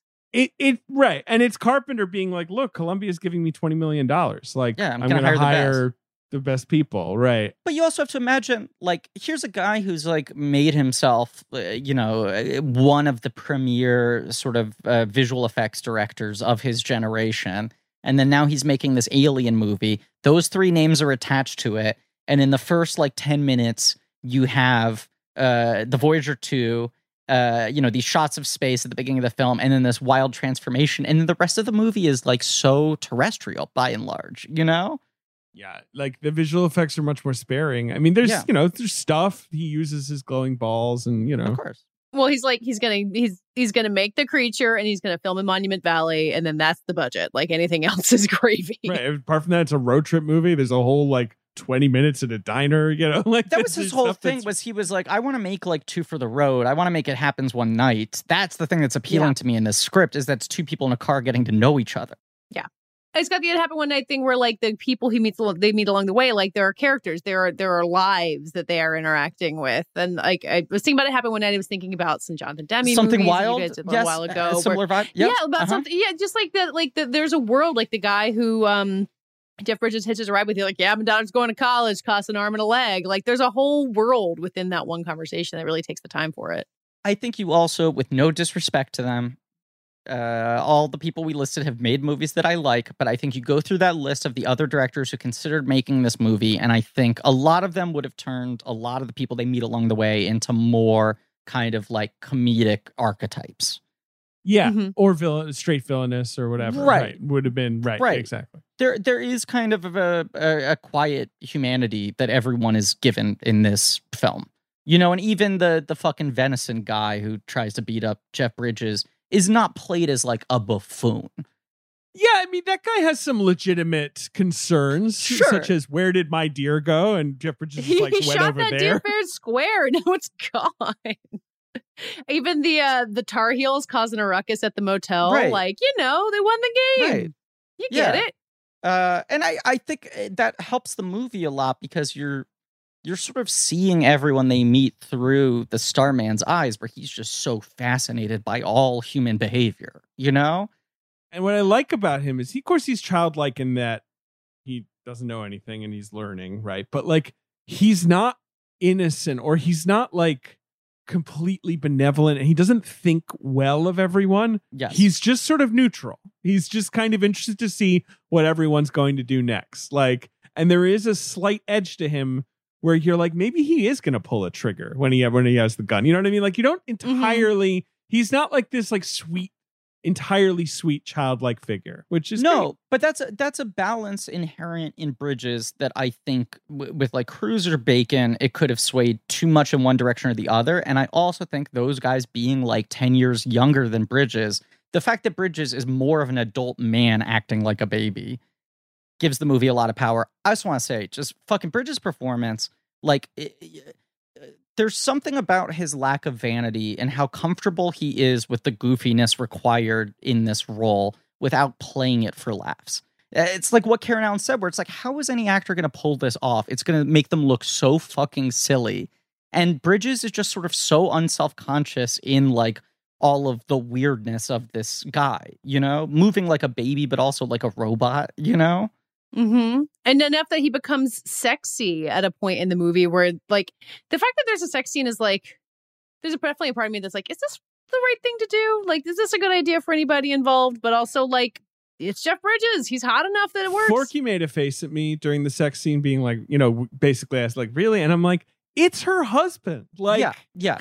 She wants to be with him. Like, beyond the connection she's formed with this new being and all that, like, it's her fucking husband is living and breathing. Like, it's sort of, there's a temptation there. Like, I will say, I think it's maybe a mild failing of the movie that I don't think the way the sex scene plays out feels a little more standard, off the rack. A little 80s, yeah.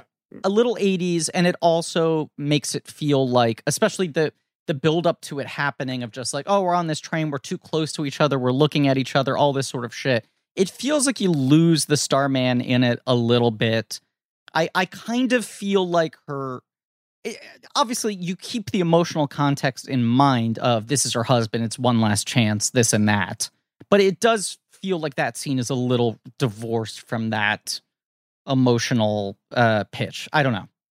It's pretty clinical. Yeah, and it's sort of like, what isn't the Terminator? The Terminator is this year. That's a movie where it's like when the sex scene kicks off, you're like, am I watching the same movie? This is just kind of like straight out of Skinemax or whatever. It's just kind of like a bog standard. Yeah, right. It's not as bad as that, but this feels like it's from a different film, and there is a version of this in which the sex scene is the most emotionally devastating scene in the movie.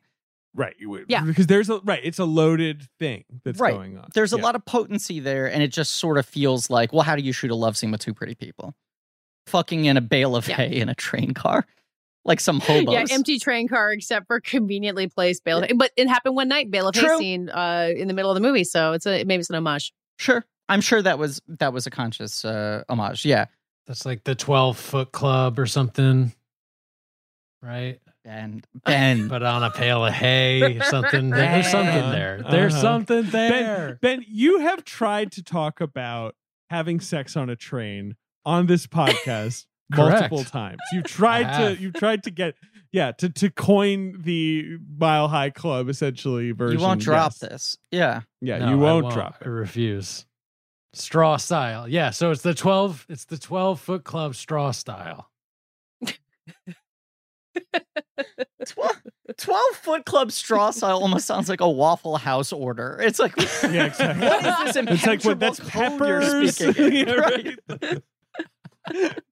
Peppers and ham. Anyway, Starman.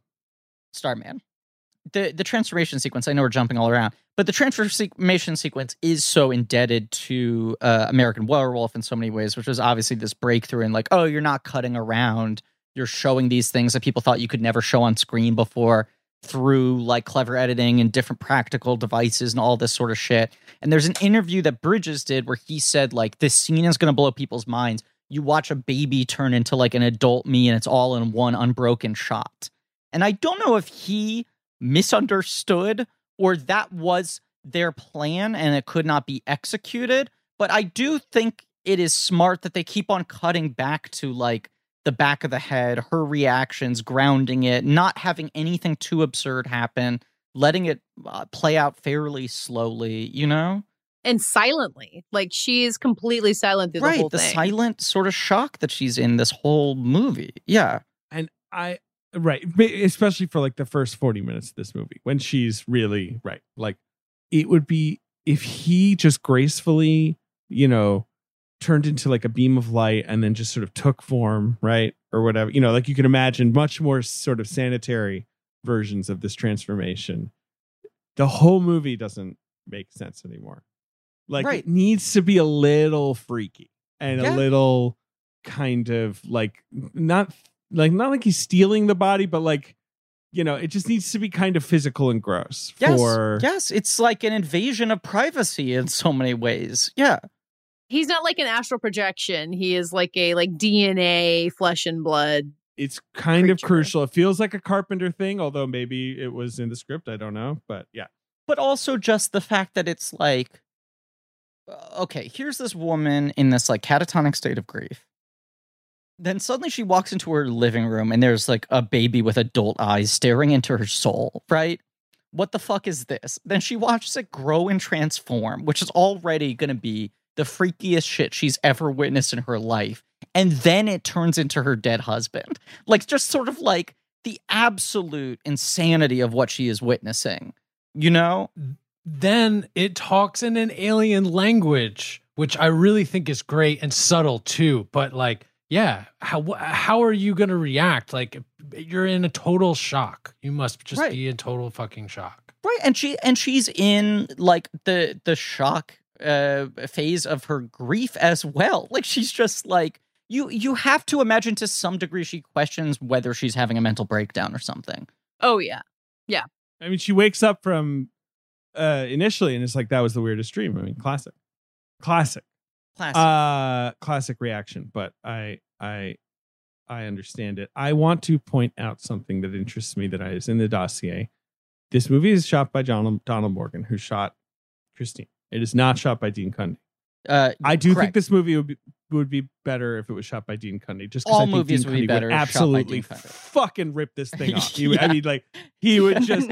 And this is the same year that Cundey does Romancing the Stone. Is now he's in bed with Zemeckis, and that's going to take him through the better part of the right. He's going to come back to do Big Trouble in Little China, but I forgot. Okay, he does do that. But this is a very interesting little tidbit, a salty little quote from John Carpenter, who, by and large, all of the quotes JJ and Nick found him talking about this movie, he's very, very pleasant about it. He seems to have really enjoyed making it. He seems very proud of it.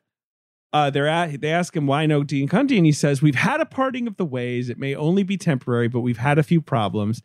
However, Dean's work is excellent. There's no doubt about that. We make a good team. The look of my pictures from Halloween Through the Thing is beautiful. He did a terrific job shooting Romancing the Stone last year. But before we could ever work together again, we would have to clear up some attitude problems." Yeah. Whoa. Fucking John Carpenter, the angry nun, rapping Dean Cundey on the rule, the knuckles with the ruler. I don't know. So clearly a little salty. Yeah. Yeah. I don't know. I wonder. Yeah. It's just because this movie looks great. It's a good looking movie. Like, but it's so Dean Cundey. It's so ready for him, that sort of sentimentality and like all the lights and the blues and it would be great. Cundey also just looks so cuddly. You imagine him being such a sweetheart. And then Carpenter's like this squiggly guy. He's like smoking it. He's like, he's got attitude problems. Right. Like, but I will say, I don't want to speak out of school, but I did hear there were similar problems, attitude issues between him and Garfield, which is why he didn't come back for Tale of Two Kitties. He shot the first Garfield movie. I guess that's only funny if you have that as if the top of your noggin, which speaks to the way my brain works, where I'm like, yeah, everyone knows that Dean Cundey shot Garfield the movie, but not the sequel. It's taught in film school. It is taught in film school. The Griff Film School. So they go on a road trip. I love road trips, guys. I love a road trip movie. I love the sort of damp American, Midwest. Like, I love just like the atmosphere. Man. Yeah. Oh man. I've never been to a truck stop that had like booths and pies, and I part of me feels like they don't exist, and part of me feels like I'm just taking the wrong road trips. Oh no, they exist. I've been to some truck stops in my day. They got casinos, KD. They got fucking everything, man. Oh, I've seen some video poker. I know my way around those, and the ones with the showers and everything. But like that Dutch apple pie, they have video games there where you can drive a truck. Just what you want to do while you're or you can watch Ice Road Trucker. You could do either of those things while at the truck stop. It's pretty cool. Just Karen Allen crushes that diner order. What does she get him? She gets herself a burger. And they, she gets 2 malted milkshakes or whatever. Right. She gets 2 slices of apple pie. Forget what she gets him. Now I'm trying to deviled egg sandwich. Deviled egg sandwich. What the hell is that? I have no idea. That sounds great. But it sounds good. I mean, it's deviled egg smushed on a sandwich, or like egg salad, but with mustard in it and paprika. I'm into whatever. I'm into it. I know Griff is not into it. But what amount of paprika on the sandwich? It should have a little. I would say shit. These are deviled eggs. David, that is a sandwich that has paprika on it. Yeah, that was the joke official. I was making. Yeah. Have you realized that? Hey, yes, I realized it. That's why I said it. Ben swinging in 10 seconds later. And then he asked why you can't eat the apple pie first. And he's right. Explaining that he can't eat the pie first, and then you're like, well, let him eat the pie. Yeah, well, I just love, he says why, and she goes, I don't know, that's just the way things are done. Like, I love that kind of thing. Right, but it's like, I'm sure, Katie, you've experienced this 1,000 times now, but I feel like I had that conversation with my parents all the time where I'd be like, why? And they'd be like, I don't know, just do it that way. Yeah. No, there are so many like raising small children things in this. And like, you're like, it's not like he's childlike. It's just like kind of like stating the plain question when you're just like, I didn't really think about it that way. I guess that's how this works. And then they both eat the pie. It looks like it's terrific. I just want to read this Karen Allen quote. I was talking before about her hesitation signing on to the movie, but she said, I thought Starman was also extremely risky professionally and creatively. The idea of it being a human being as opposed to a Muppet or a mechanical creature, playing an alien trying to do it realistically, as opposed to one of those science fiction spoofs where it's just a monster walking around or you got a man working some strange puppet, to keep that reality going for the both of us. To be able to play that all the way through a 4-month shoot and to do it well and believably was quite a challenge. Which, when you think about it, it does make you realize how much of a challenge that is for her as well, to constantly play all of those scenes where he's behaving so oddly, and almost everyone else they experience has a clear role to play, which is just be like, you sir are a weird fella. And she has to be like playing on 4 different levels at the same time, you know? Because you settle into, like, if you're on a road trip like that, like, she's going to get bored of his shtick. Like, she's going to have to fall asleep. And eventually she's just going to treat him like he's part of her background, even though it's a crazy-ass situation that she's in. And she plays that. So there's that, but then there's also this emotionally charged situation of, he looks like my dead husband. This is putting me through a bunch of shit, right? This isn't him. It's reminding me of all these things. And then the third level is my life at stake? I'm being kidnapped and held hostage at gunpoint. Yeah. And then the guy sitting next to you is going like, blah, blah, blah, blah, blah. It's like a very challenging two-hander, you know? And she said, like, I didn't really feel like I was acting with him in a lot of ways because, like, I'm not looking at him for the whole first half of the movie, you know? There's, like, a lack of chemistry by design, you know? You're not really engaging. He was so in his thing. It was, I didn't really feel like his personality was coming through. And they must have filmed it to some extent in order, because it's a road trip. Like, they have to get from location to location. I don't know how much they did, though. I read that Bridges, like, went through the script and came up with levels of modulation and had, like, his script was, like, noted to death in the margins so that he could go back to a scene and be able to chart exactly where he would be in his development. Oh, yeah. Right. He had to keep track of it because they didn't shoot in sequence, unsurprisingly, because of it's all over the fucking place, this movie. But you know, that's the kind of shit Jeff Bridges does, because he's got a crazy heart. And he'll you know, he'll never hell or high water fall in the door in the floor. I really was struggling. David, here. I don't remember why this came up in some recent episode, but we talked about the fact that, like, none of us could remember what the song was called in Crazy Heart for how big a deal it was and it winning the Oscar and everything. We did that like 2 episodes ago, and I already can't remember what that fucking song is called. It's The Weary Kind. Right. The Weary Even Kind. when he's the weary kind, he shows up to set ready to work. Yes. And, you know, I like when he's the weary kind in this. He looks tired at a certain point. And that's the first time you clock, like, oh, he is not an alien. He is, He must obey human rules. Like, he's fucking tired. But, like, the fact that he's not playing it by, like hunched over coughing, like, I just think he avoids every obvious trap of this. And sometimes he goes smaller than you expect, and sometimes he goes bigger than you expect. Like, he takes really big risks in this performance. I also just like lines like, I have a great emptiness, or this body has a great emptiness, to describe hunger. Yeah. You know what I'm realizing? It's funny that Jeff Bridges is in K-Pax. Of course, you know, one of the 10 most influential movies ever made. Of course. Yeah. And not something that doesn't exist. In which he plays a guy trying to get inside of the head of a guy who's like, I'm an alien. Like, you're not an alien, sort of like, man. That's all. It's just weird. That's another thing about Bridges talking like versus Bacon or Douglas or Cruise or whatever, where like Bridges has that voice that almost sounds like it's modulated. Like his voice was so deep, especially even from later. A young age. Well, now it's like absurd. It's crazy. Right. But like even you watch Last Picture Show and you're like, that's like an odd voice to be coming out of a 16-year-old, you know? And then he's got that like sort of folksy drawl on top of it. but it does it lends a quiet eeriness, especially in the first chunk when he's saying so little.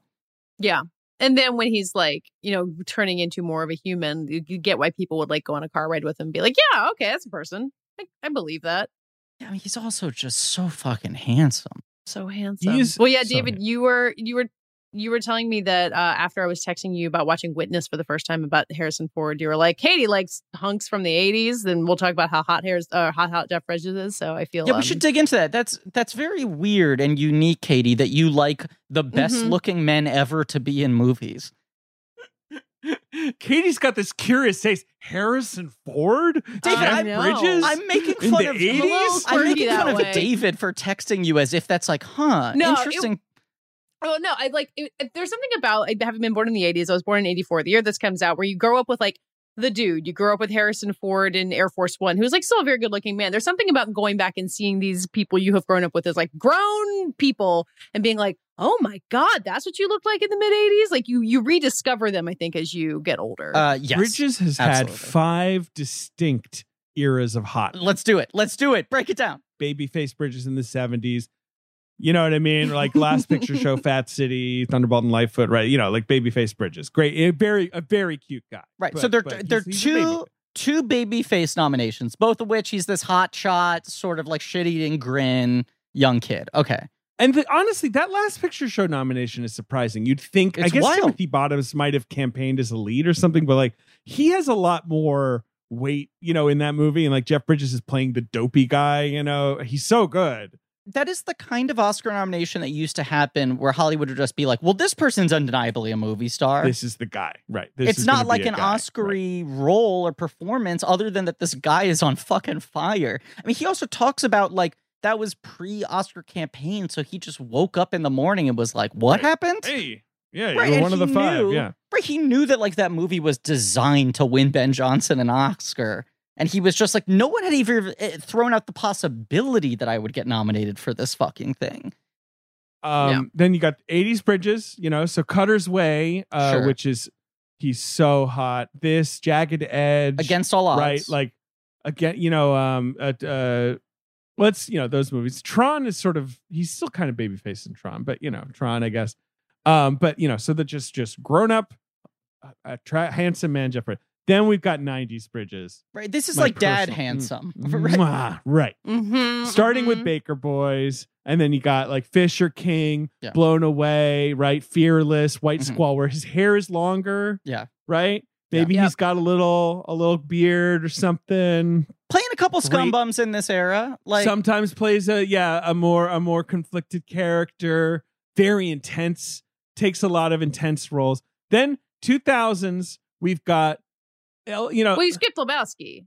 Lebowski is kind of the entry to the next phase, right? Where it's like, he's sort of an elder statesman by this point. This is the weird thing about Lebowski is like Lebowski comes out, no one gives a shit about it. It's a weird one-off performance for him. It was the Coen Brothers follow-up to Fargo, and everyone was like, "What the fuck is this?" He goes back to like the previous Bridges mode, like K-Pax, Arlington Road, fucking Contender. Seabiscuit, those all sort of fall into what you're talking about. And then around like 2005, everyone's like, oh, Lebowski's the best shit ever. We should have him play that all the time.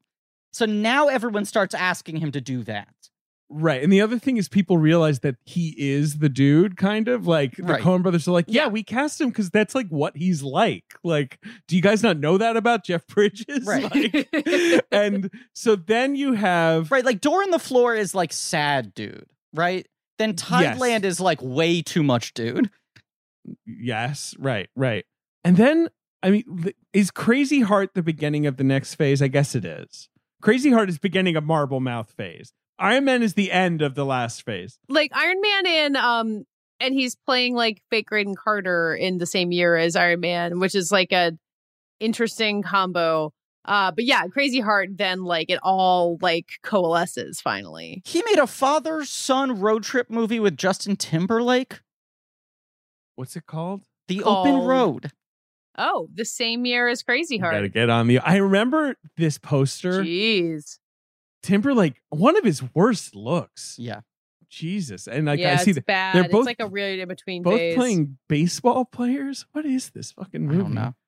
It got released like Labor Day weekend 2009, so like 2 months before Wild. Crazy Heart. And like when I feel like with Crazy Heart, it's not like anyone had ever given up on Jeff Bridges, right? But it had been a few years since he'd had a successful film, excluding Iron Man, which, you know, was not a Bridges vehicle. Iron Man teased it up, right? Like Iron Man, you're like, hey. But there was that thing with Crazy Heart where it was like, clear, that's it. He's winning. Well, you know, he and not sings. only that, it was like that movie was like completely off the radar. It plays at Toronto and it doesn't have distribution. And then Fox buys it and they're like, we're putting this in theaters tomorrow. He's going to win the Oscar. Because like he's up against Clooney and Up in the Air. Now, Clooney's probably not going to win again, but that's a big performance from a big loved actor. Firth and A Single Man, who usually would be walking away with it because that's the kind of shit they love, right? Morgan Freeman playing Nelson Mandela, which felt like Jeremy the biggest Renner, slam dunk of all time. Yeah, right. And then Jeremy Renner in The Hurt Locker, which is like sort of like it's like, well, if we're going to give this Best Picture, how do we not give this guy Best Actor? Like he's so much of the movie, and they're like, no. Shut up. I don't want to hear it. We've whiffed on Bridges 6 times already or whatever. Like we're not whiffing again. And then he's like, fine, but what if I did 2 more performances that would make sense as my Oscar? My like legacy Oscar. The other thing is that like Crazy Heart, True Grit's only a year after Crazy Heart. I just remember like when he's on the Crazy Heart Oscar trail being like, he's doing True Grit with the Coen brothers next. Don't you think we should wait a year? Does anyone doubt that's going to be a better performance? Give it to Firth this year, and then instead Firth wins in 2010 for King's Speech. Like, they should have swapped Oscar years.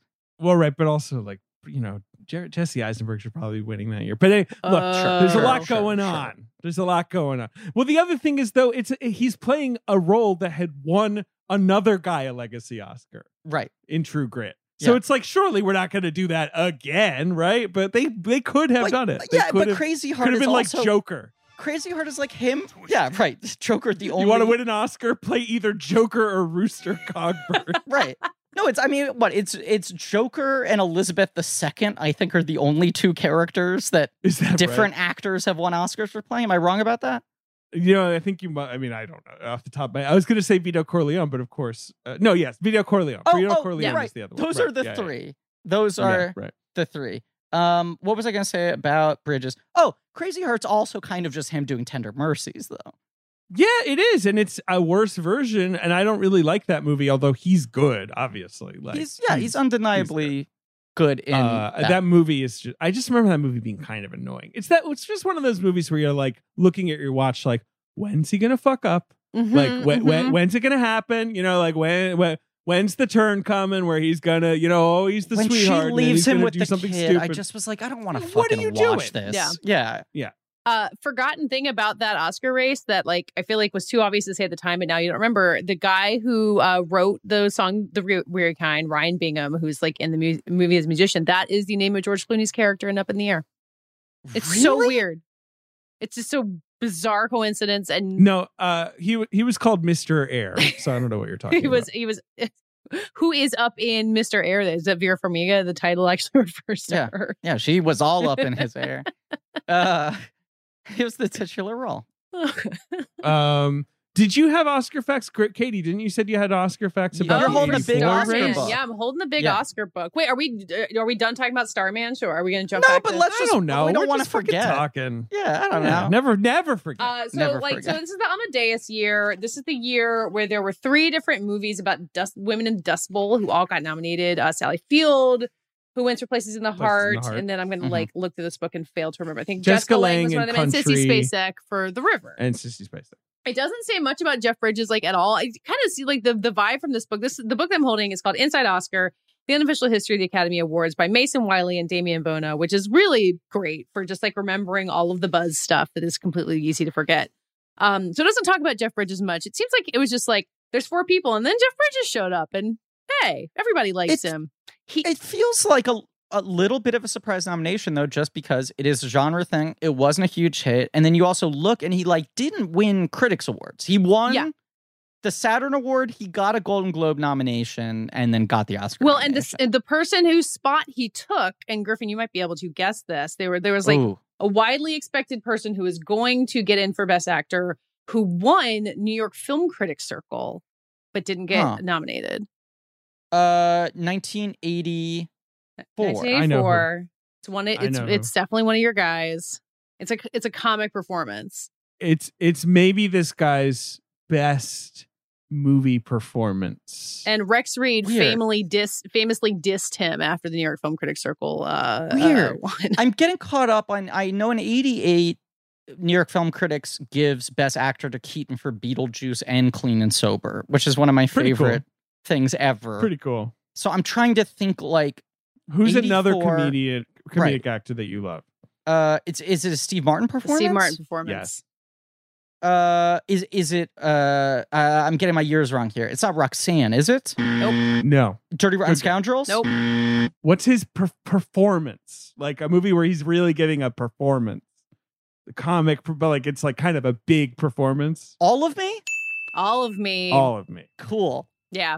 It's pretty cool, right? Cool. Like, and he got the Globe nom, so he was definitely, in there. Yeah, interesting. I don't love that movie, but that's sort of like an undeniable skill piece. Right. Yeah. That's the thing. It's just he's acting like, but the nominees are the two Amadeus guys, Abraham and Halsey. Right. Albert Finney in Under the Volcano, which is where at this point, with a great performance, and at this point, it's like every time they're passing on a legend, right? He's, right. And they pass again, and then he passed away. He did. It's true. I mean, many years later. And Sam Waterston in The Killing Fields, which is actually like not a particularly good performance, but it's fine. And I guess it was just sort of like, he was so big, big and everyone thought he was going to be like the next serious leading man. He had such like fucking public theater bona fides. Right, exactly. And so it's sort of a, And so, yeah, it does feel like Bridges kind of snuck in there, even though when you look at these five actors, the only guy who's more of a Titan than Bridges is Finney. No offense to F. Murray Abraham and Tom Halsey and offense taken. Sam Waterston, who I love. Well, I love them all. Just to go back to Steve Martin for a second. So at the New York Film Critics Circle Awards, he comes up and accepts his award. He says, so Rex Reed had written in his column, I'm still in shock over that one about Steve Martin winning. And so then Steve Martin shows up at the awards. He says, it is a great honor to have been given this award by so many distinguished critics and Rex Reed. Hell cool. Yeah. Cool. Take that, Rex. Way harsh. Yeah. So at these Oscars themselves, the big scandal that I was kind of astonished by is that Amy Irving was going to present, and she is pregnant and is with Steven Spielberg, but they are not married. And there was a bunch of discussion backstage over whether or not an unwed pregnant woman should be allowed to present at the Oscars. Wow. So that was their focus. In 1985. In 1985. This is also the Oscars where Prince shows up at the red carpet with 20 uniformed escorts on motorcycles around his purple limousine that the paint was still wet on. And he wore a purple sequin hood and cape.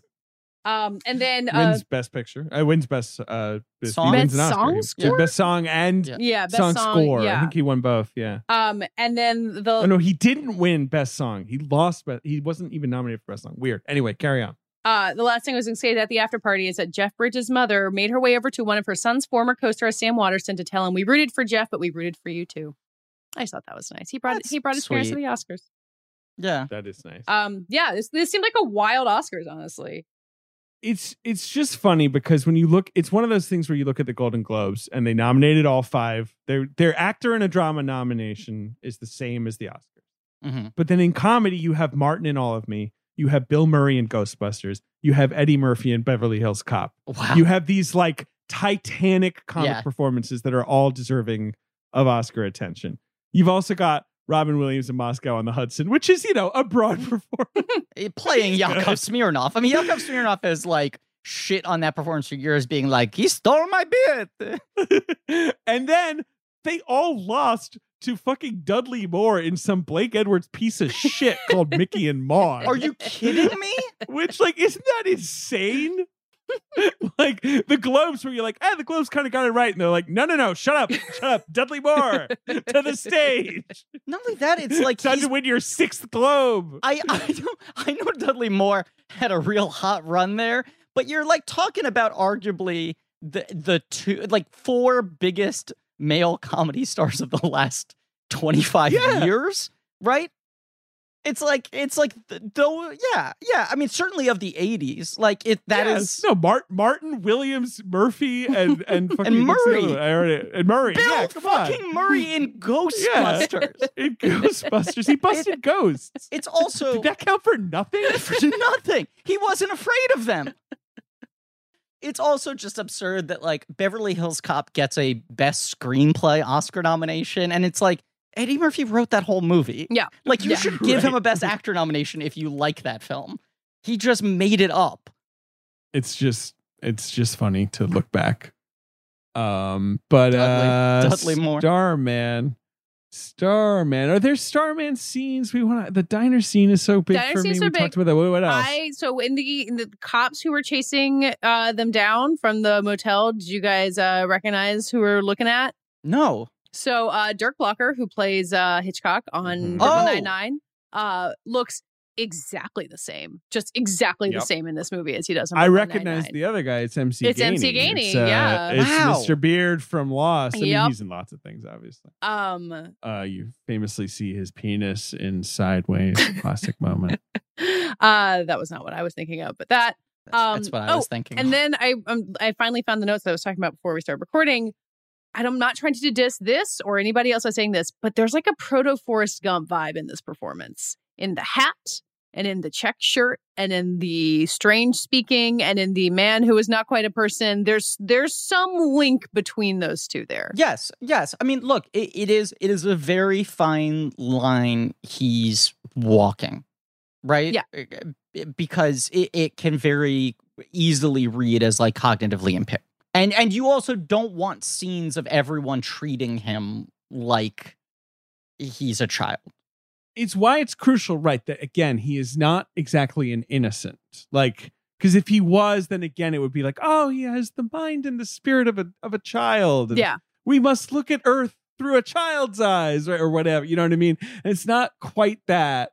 I mean, look, he's we're curious about like what a good actor he is and what a sort of hardworking actor he is and all the things he contributed to this performance. But when you talk about just like, you know, fundamental qualities that help a performance, like casting, you know, things that you can't sort of manufacture, it does help that he's got an old man's eyes. Like even when you watch Last Picture Show, there is that weird thing where even at his like most youthful and, as you said, sort of like baby face, he's got like somewhat weary eyes. He's the weary kind. He's the weary kind. Katie beat me to it. He ain't no place for the weary kind. I don't remember the lyrics to that song. What else? I do like him walking out of the fire with the weird force field. Yeah, that shot that's on the DVD cover. There's some really great dad jokes. Like there's, you know, some dad energy in this movie. And the one I love is the gas station where ZZ Top, one of the band members, shows up in a cameo and he says something about her character being in the women's restroom, and he goes gas, and he goes, yeah, I get it, you know, that's which ZZ, is a subtle that's fart someone joke. In ZZ Top. Mm-hmm. Wow, I did not know that, and I love ZZ It's Top. Billy Gibbons or whatever. It's Billy Gibbons. Mm-hmm. Wow, it's incredible. Love it. We love Billy Gibbons. We love ZZ Top. Ben once made fun of me for liking ZZ Top, but he's wrong. Okay, we'll leave it at that. The yellow light joke, where he almost the hay truck flips over, and he's like, "I was paying very close attention to you. Red is stop, green is go, yellow is drive faster." Yep, like some great fucking stuff, man. There's some good really stuff. Yeah, quiet. Yes. Like, because like if it was too jokey, like you guys were saying, you would really lose, like, you know, the emotional attachment you're building with the character. But that stuff plays really well. Also, a lot of hay in this movie. A lot of hay. And now I'm realizing the two different hay sequences. Yeah. I also think this movie threads the needle really well in terms of the logic of, obviously, like, he's an advanced being. He can learn very quickly, right? But filling in the gaps of like what he understands and what he doesn't understand, where it's like they don't speed things up too much where it becomes unnatural, but it's also not just frustrating where you're 45 minutes in and it's like, You still don't understand like prepositions? Come on, like. But they always find even the smoking kind of comes later in the movie. Yeah. Where he smokes a cig and just like I mean, you were expecting it to happen again. Like it kind of plays like just like a quiet, funny moment where he just has like a coughing fit afterwards. Such a good coughing fit. He plays that beautifully. Yeah. Like generally surprised. Like, what is happening to my body? I don't mean this as like a full criticism, and I hope it doesn't come out as such, but I want to throw a topic out on the table for discussion. I don't know if it's the performance or the writing of the character, but the Charles Martin Smith role always hits me a little strange.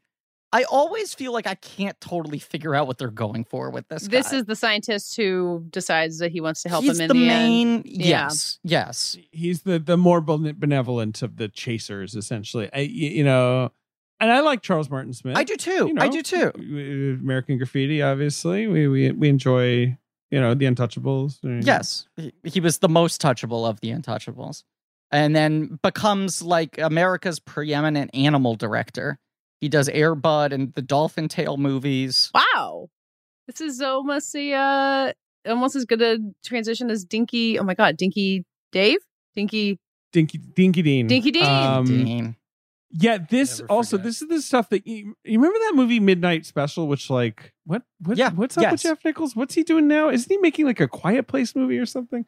But and everyone was like, "Oh, this movie's so Spielbergy," and I'm like, "God, it's that very movie Starman. is so Starman." Yes, and the Adam Driver role is sort of the right, like the sort of benevolent government agent role works a lot better in that movie.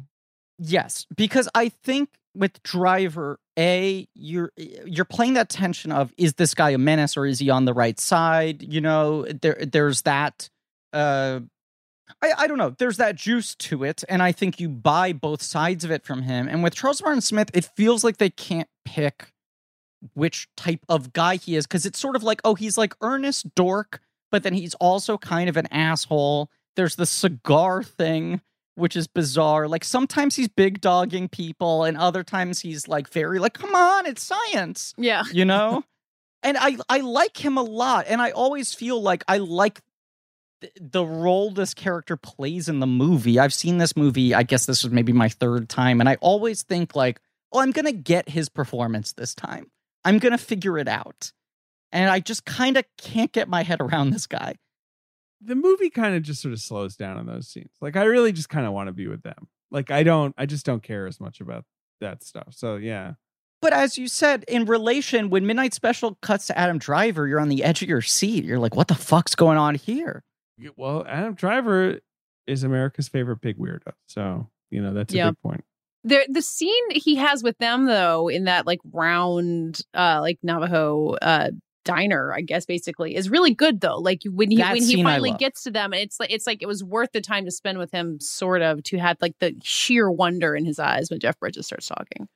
Yeah, I just kind of, I guess, wish he had picked a lane earlier than that. It's worth it, but I just feel like the character feels a little unfocused to me. I also just want to fill in, because I was trying to remember, of course, the other thing that Jeff Nichols has been working on recently, David, 5 episodes of the scripted children's podcast, Hank the Cowdog, of course, starring Matthew McConaughey as Hank the Cowdog. I'm subscribing right now. Hank the Cowdog. We love him. Kirsten Dunst as Sally Mae, Jesse Plemons as Drover, Joel Edgerton as Rip, Michael Shannon as Sinister. What? Cynthia Erivo as Madame Moonshine. Leslie Jordan as Pete the Barn Cat. What is this? Is this like a fucking, some kind of weird shell thing? Like, it's like they're moving money through this podcast? Check out the link in the episode notes. Absolutely. Like, subscribe. Yeah. Hank the Cowdog, the self-declared head of ranch security, finds himself smack dab in the middle of a host of tangled mysteries and capers that span the universe of the Texas Panhandle cattle ranch that Hank calls home. Well, I'm sold. Well, you might be interested in hearing that Hank is joined on these tail-wagging tons. I'm sorry. Right. Okay. I'm sorry. No, right. I have... David, I won't read the whole thing, but I have to get this one sentence out. Hank is joined on these tail-wagging, tongue-slobbering adventures by a motley assemblage of characters not least of which is the less than trusty sidekick Drover, a small but uncourageous mutt. Wow. You know how we were talking about new Zoom features before? Uh-huh. I wish there was a Zoom feature where prison bars just came down on Griffin's screen. And it was like locked in. I've subscribed. I have pulled it up. I've subscribed. I'm going to report back. Okay. Find out what Jeff's been up to. I hope Charlie next week is doing a Hank the Cowdog recap podcast. We're going to make millions on this. The only big thing we haven't talked about is just that he gives her a baby and then he leaves. Well, the ending. We got to talk about the ending. The ending's lovely. Incredible.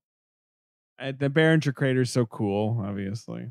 He's got this great line, I think, right before they get to the crater that I wrote down just in terms of like talking about his language, where he just says, I will miss the cooks and the singing and the dancing and the eating. Which is such a good, like, that's planet Earth right there, right? And then she like looks at him and he says like, and the other things. Yeah. Like she gives him the look of like, where he's coming from. Remember we fucking joined the 10-inch height club or whatever the fuck Ben called it. 12 inch. Ben 12 foot, sorry. Just his whole thing, like, there's again the easier way of doing the aliens, like, you are a primitive species, but you understand love. He doesn't ever say anything like that, right? But I do like the way he talks about his civilization, where he's like, look, we've nailed it. Obviously we live in this like utopian civilization, we're very smart and but like we are kind of missing something. I do kind of like the Dutch the danger apple pie. of this place. That's the Dutch apple pie. Yeah, then just the whole the red lighting that, David, you have as your Zoom background, and like the intensity of that ending and how he disappears and it's just her face that gives you the special effect of seeing whatever it's like when he goes up. It's really beautiful. What a freckle face. What a face. What a freckle face. She's kind of one of the ultimate freckle faces in cinema history. Oh, for sure. Freckle face. Yeah. Love Karen Allen. I think she's my winner this year. Let me see. I think she's my actress winner. Yeah. Well, weren't you guys talking on something else in the Carpenter series about ending on a face, about Carpenter liking to end on a close up of somebody's face? Because this one definitely does. I felt like it jogged a memory. Yeah, I already forget it, but I think that is the case.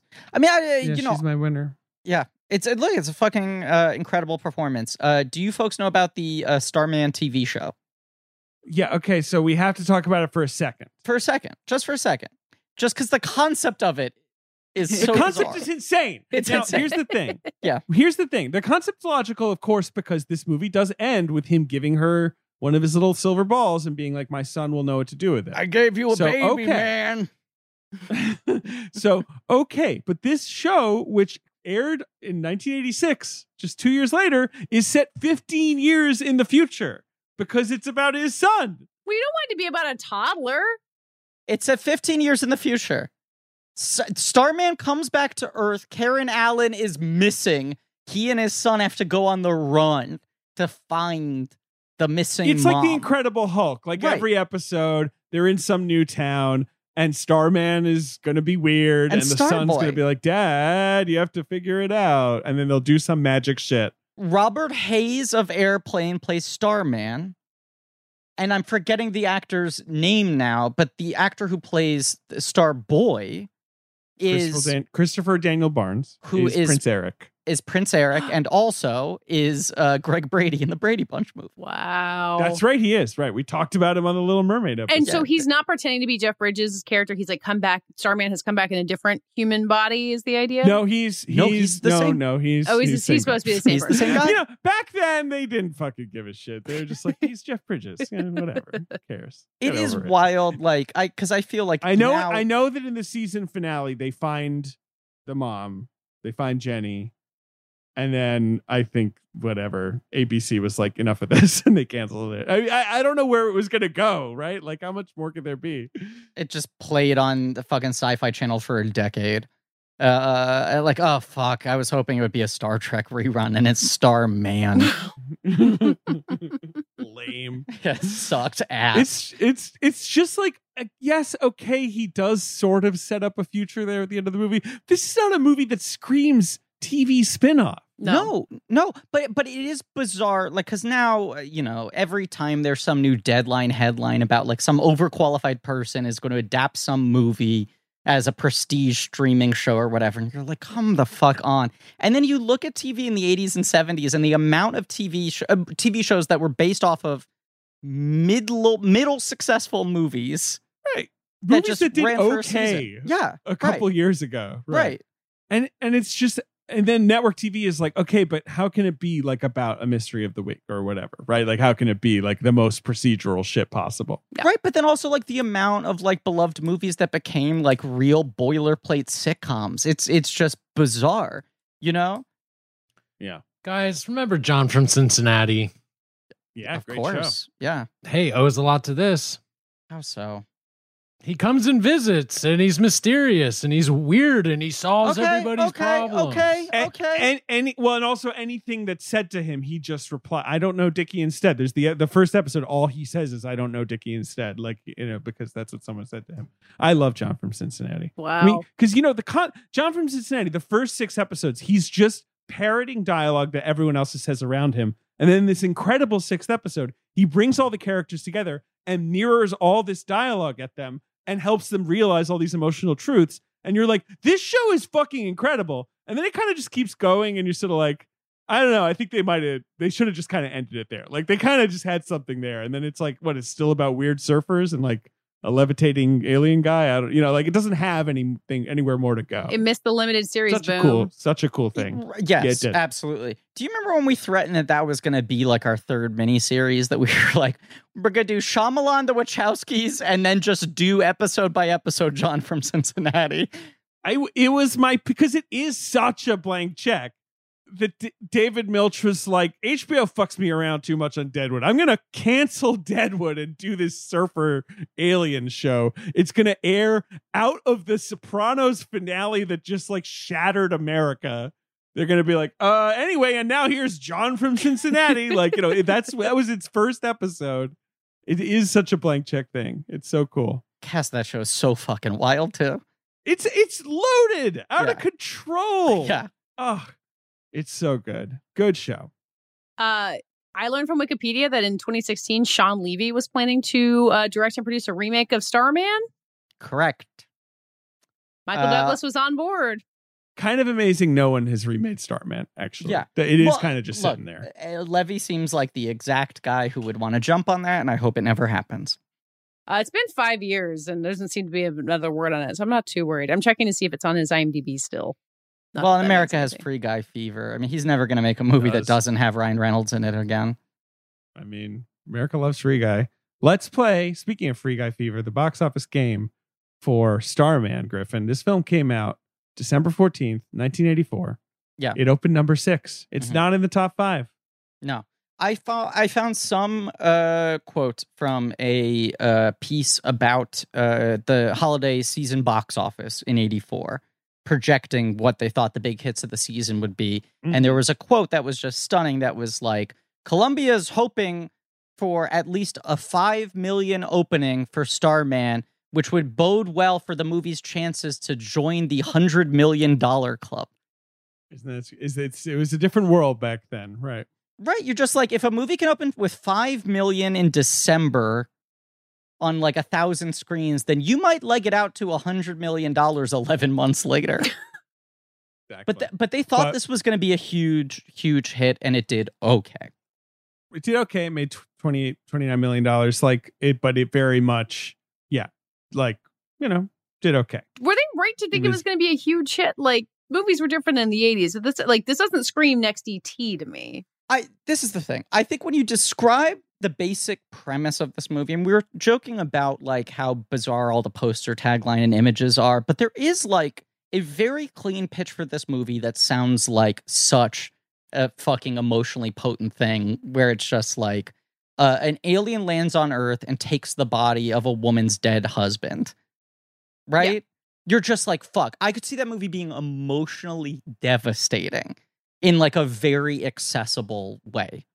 And it's like fantasy and it's romance and it's sci-fi, it's adventure and like all this sort of shit.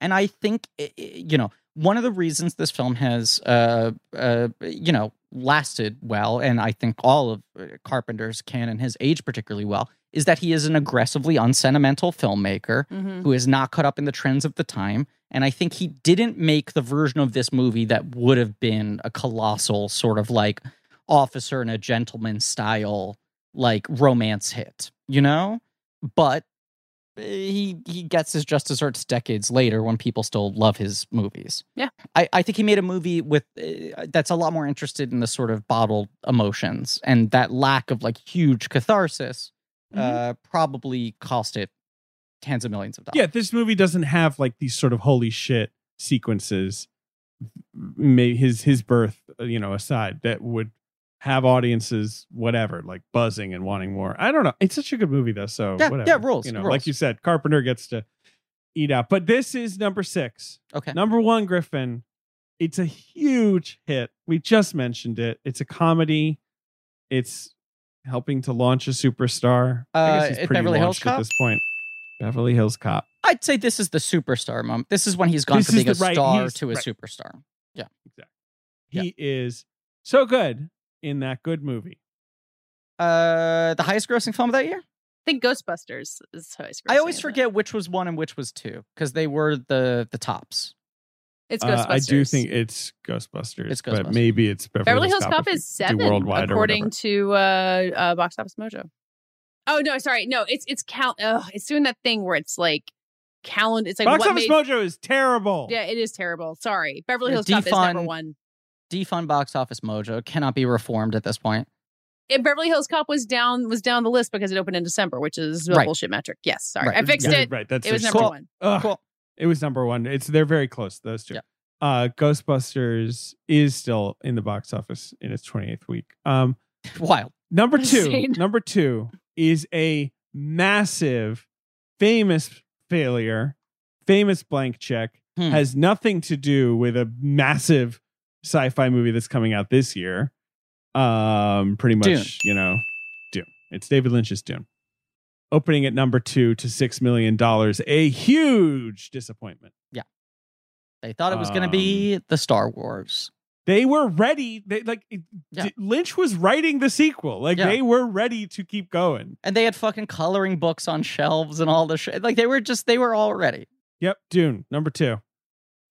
So could not dethrone Beverly Hills Cop. Number 3 is a buddy cop movie. Okay. Buddy crime movie. These now guys are crimies. Okay. Or one of them is. I don't know. 2 huge actors. I guess by the 80s they're huge. Is this the Clint Burt Reynolds movie? It is. What's this thing called? Is fucking called? I always get this confused with It's The Fortune. directed by Richard Benjamin. It's right. That's a fair confusion. Because The Fortune, because they're both like period pieces. The Fortune right? is Mike Nichols though, right? Yeah. Right, yeah. and that's Nicholson and Beatty. Yeah. Okay, and this is fuck. Is it? What's it called? It's called City Heat. Oh yeah. I don't know. Like this poster looks pretty good. They're in raincoats. They got guns. They were old friends. It's nice that they finally did a movie together. Never seen it. It was not a huge hit by any means. You folks know the incredible story of like Eastwood and Reynolds going in for like the general meeting or the screen test at the studio, right? No. So they're like buddies, and they came up together, and like their careers were very parallel for a while until they went off in obviously very different directions. They go in for a meeting with some like studio executive or screen test or whatever, where they're, in that era where they're just like, if you're a man and your shoulders are broad enough and you're handsome enough, we'll just give you a 10-picture deal. We'll figure out where to put you later, right? Mm. And the two of them walk in, and this guy just like rips them both to shreds, and he's just like, I mean, you're miserable. There's nothing here. Reynolds, you can't act. You have no charisma. You cannot deliver lines. You have no integrity or intelligence on screen. You're like a limp fish. Eastwood, you're like the weirdest looking guy I've ever seen. Like you can't open your eyes, and you have this horrible Adam's apple and like all this shit. Can't talk above a whisper, all this stuff.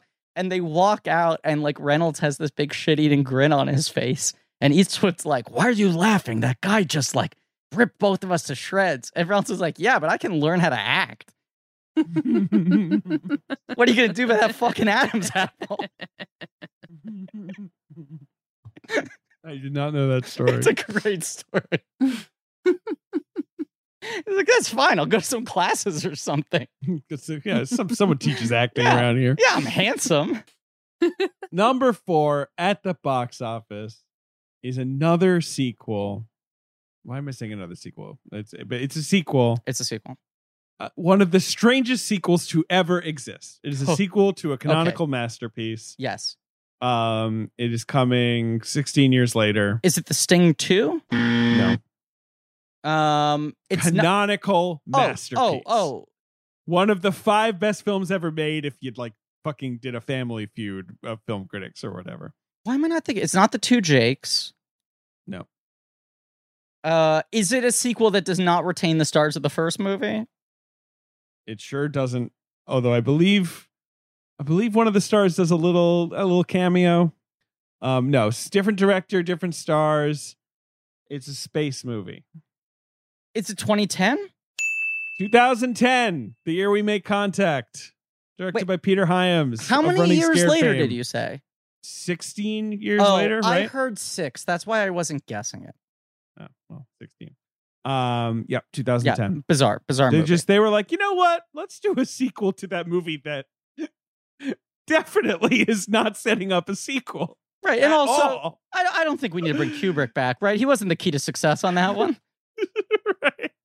Yeah, what did he really have to offer? Not a bad movie. I've seen it. It's fun. Peter Hyams. Peter Hyams, another person who almost directed Starman. Mm-hmm. Yeah.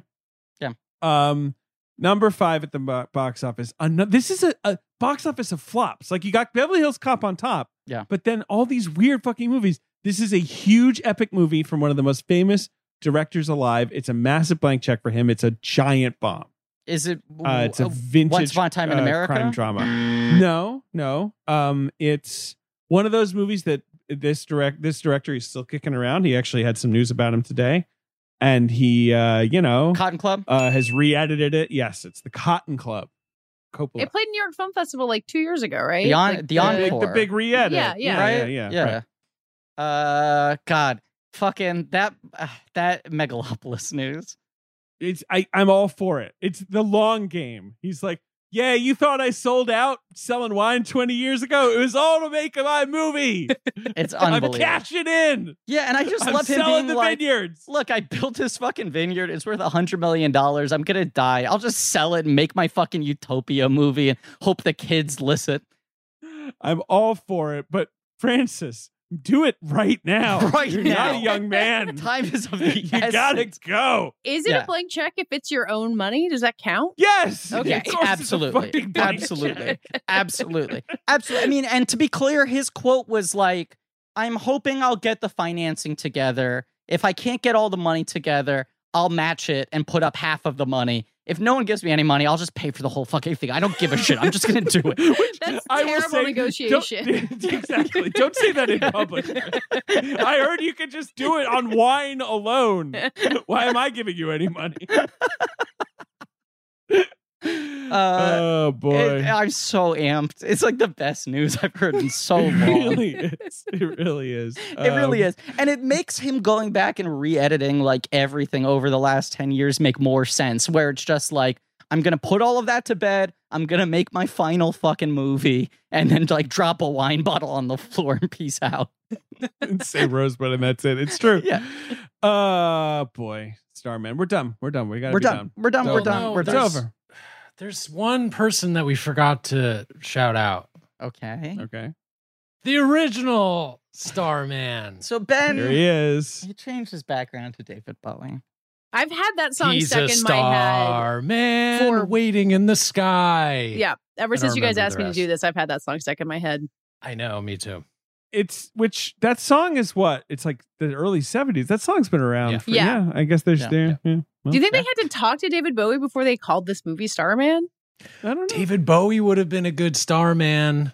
He seems like an alien. Well, he He'd already did his done, alien yeah, movie. Manta Fell to Earth. Yeah. Yeah. Oh, fuck. Have you seen that movie, Ben? Very Ben movie. Very Ben I don't movie. know. I don't know. No, you probably haven't seen it. Yeah, you would if don't remember if you'd seen it. Yeah, it's Yeah, pretty okay. memorable. It's Yeah. good. You'd like it. Yeah. All right. Putting it on the list. Putting it on the list.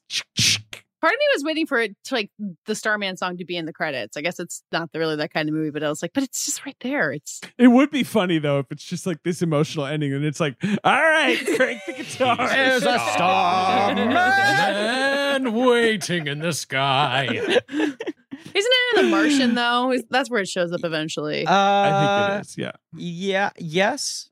The Martian had all the, what was it, ABBA? Or it had like, right? He's always listening to disco It's or all something. disco. Like, What was I your feel like question, he- Katie? Yeah. I feel like The Martian uses God, man, I feel like it uses 2 David Bowie songs. It uses Starman and like another one, or like uses can't use Rocket Man Ground too, can it? control to Yeah, Major that's- Tom. I'm only seeing Starman listed here, but it says the soundtrack includes, and it's not. I don't know. Look, I don't know. I can't figure this out right now. Is the end credit song too for The complicated. Martian "I Will Survive"? It should be. Could be. What a It great has- movie. It has some joke like needle drop over the end credits that I'm forgetting, and I think that's what it is. This article from probably Billboard that. says that I Will Survive is on the soundtrack, as is ABBA's Waterloo, Uh-huh. as is Starman. Donna Summer's Hot Stuff. So yeah, more disco than I was remembering. It's because the whole point is that he remember it's like that one of the people liked disco Right. and it's all he can listen to, and he's like, Yeah. damn it, Sebastian Stan, you love disco, or whatever person. Yeah. One of the characters. Remembering Sebastian One of Stan the was in The many Martian. laughs. That's a good pull. That's a great pull. It's Sebastian Stan. He's in that movie. It's Jessica Chastain's character who loves disco, apparently. Great movie, great comedy, as Ben pointed out, winner of the Golden Globe for Best Comedy. So funny. Yep, so funny. It is a funny movie. It's a good movie. It's directed by Ridley Scott, who's a nice Yeah. man, and I like the jokes and the comedy in it.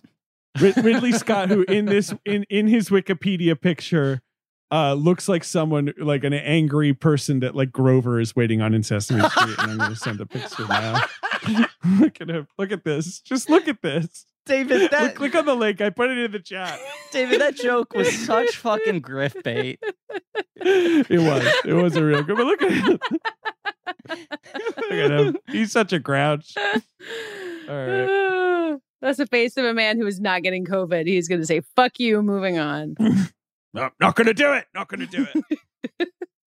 Katie, you're the best. It's always a pleasure. What a delight, you guys. Oh, Katie, thanks for listening to me for the last year as I became a father and was very anxious about it. Oh, it's been so fun. I mean, I feel like as I speak for everyone who knows you, which is that this has been long in the works, and you as a father is perfect. Hell yeah. Yeah.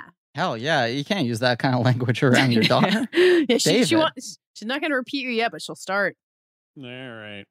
Listen to Lil Gold Man. Read everything yeah. that Katie writes. Oh, wait, no. And every time David Ehrlich's on the show, he doesn't mention Fighting in the War Room, the podcast I do Right. with him. And I give him shit about it. So Fighting in the War Room, subscribe Fighting to the that War Room. too. Yeah. We've been around for like, this is our 10th year, which is bananas. So if It's you amazing. think, if people like Blank Check for its longevity, come find us. We've been around even longer. If they like Blank Check but wish it had been going on for 3 years more, then Fighting in the War Room gets my highest recommendation. God, talk about time warps. The fact that 7 years of Blank Check, is that what you're telling me? Coming up. Coming No, up. no, 6 years coming up, right? This is our can't 6th remember. year. This is our Yeah, 6th right, year. right. March Right, will 7 be years coming up. 7. It Yeah, well, you flips know, me out. it does flip me out. It's a great month to have like an anniversary. Good things March? happen in March. Yeah, I love March. He loves March. Is there a Folks, joke he I'm loves not March. getting here, or do you just I love don't March? know. I COVID don't know. started. Oh, that's- well, that- Okay, enough of this. Enough. Thank you all for Calling. listening. Please remember to rate, review, and subscribe. Thanks to Marie Barty for our social media and hopefully posting the picture of the cursed Starman baby prop.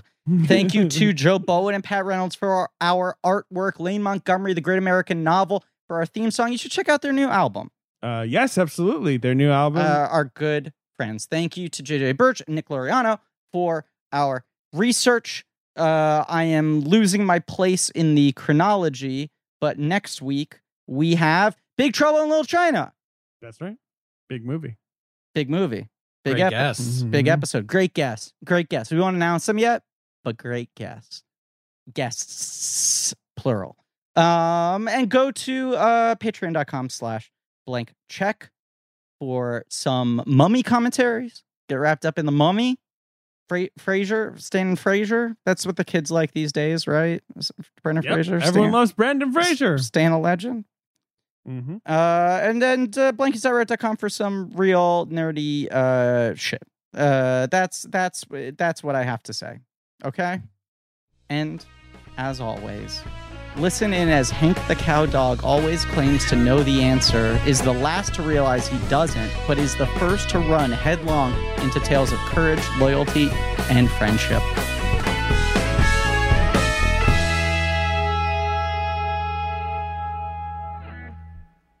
David, did you realize that there's a sandwich in this movie that has paprika on it?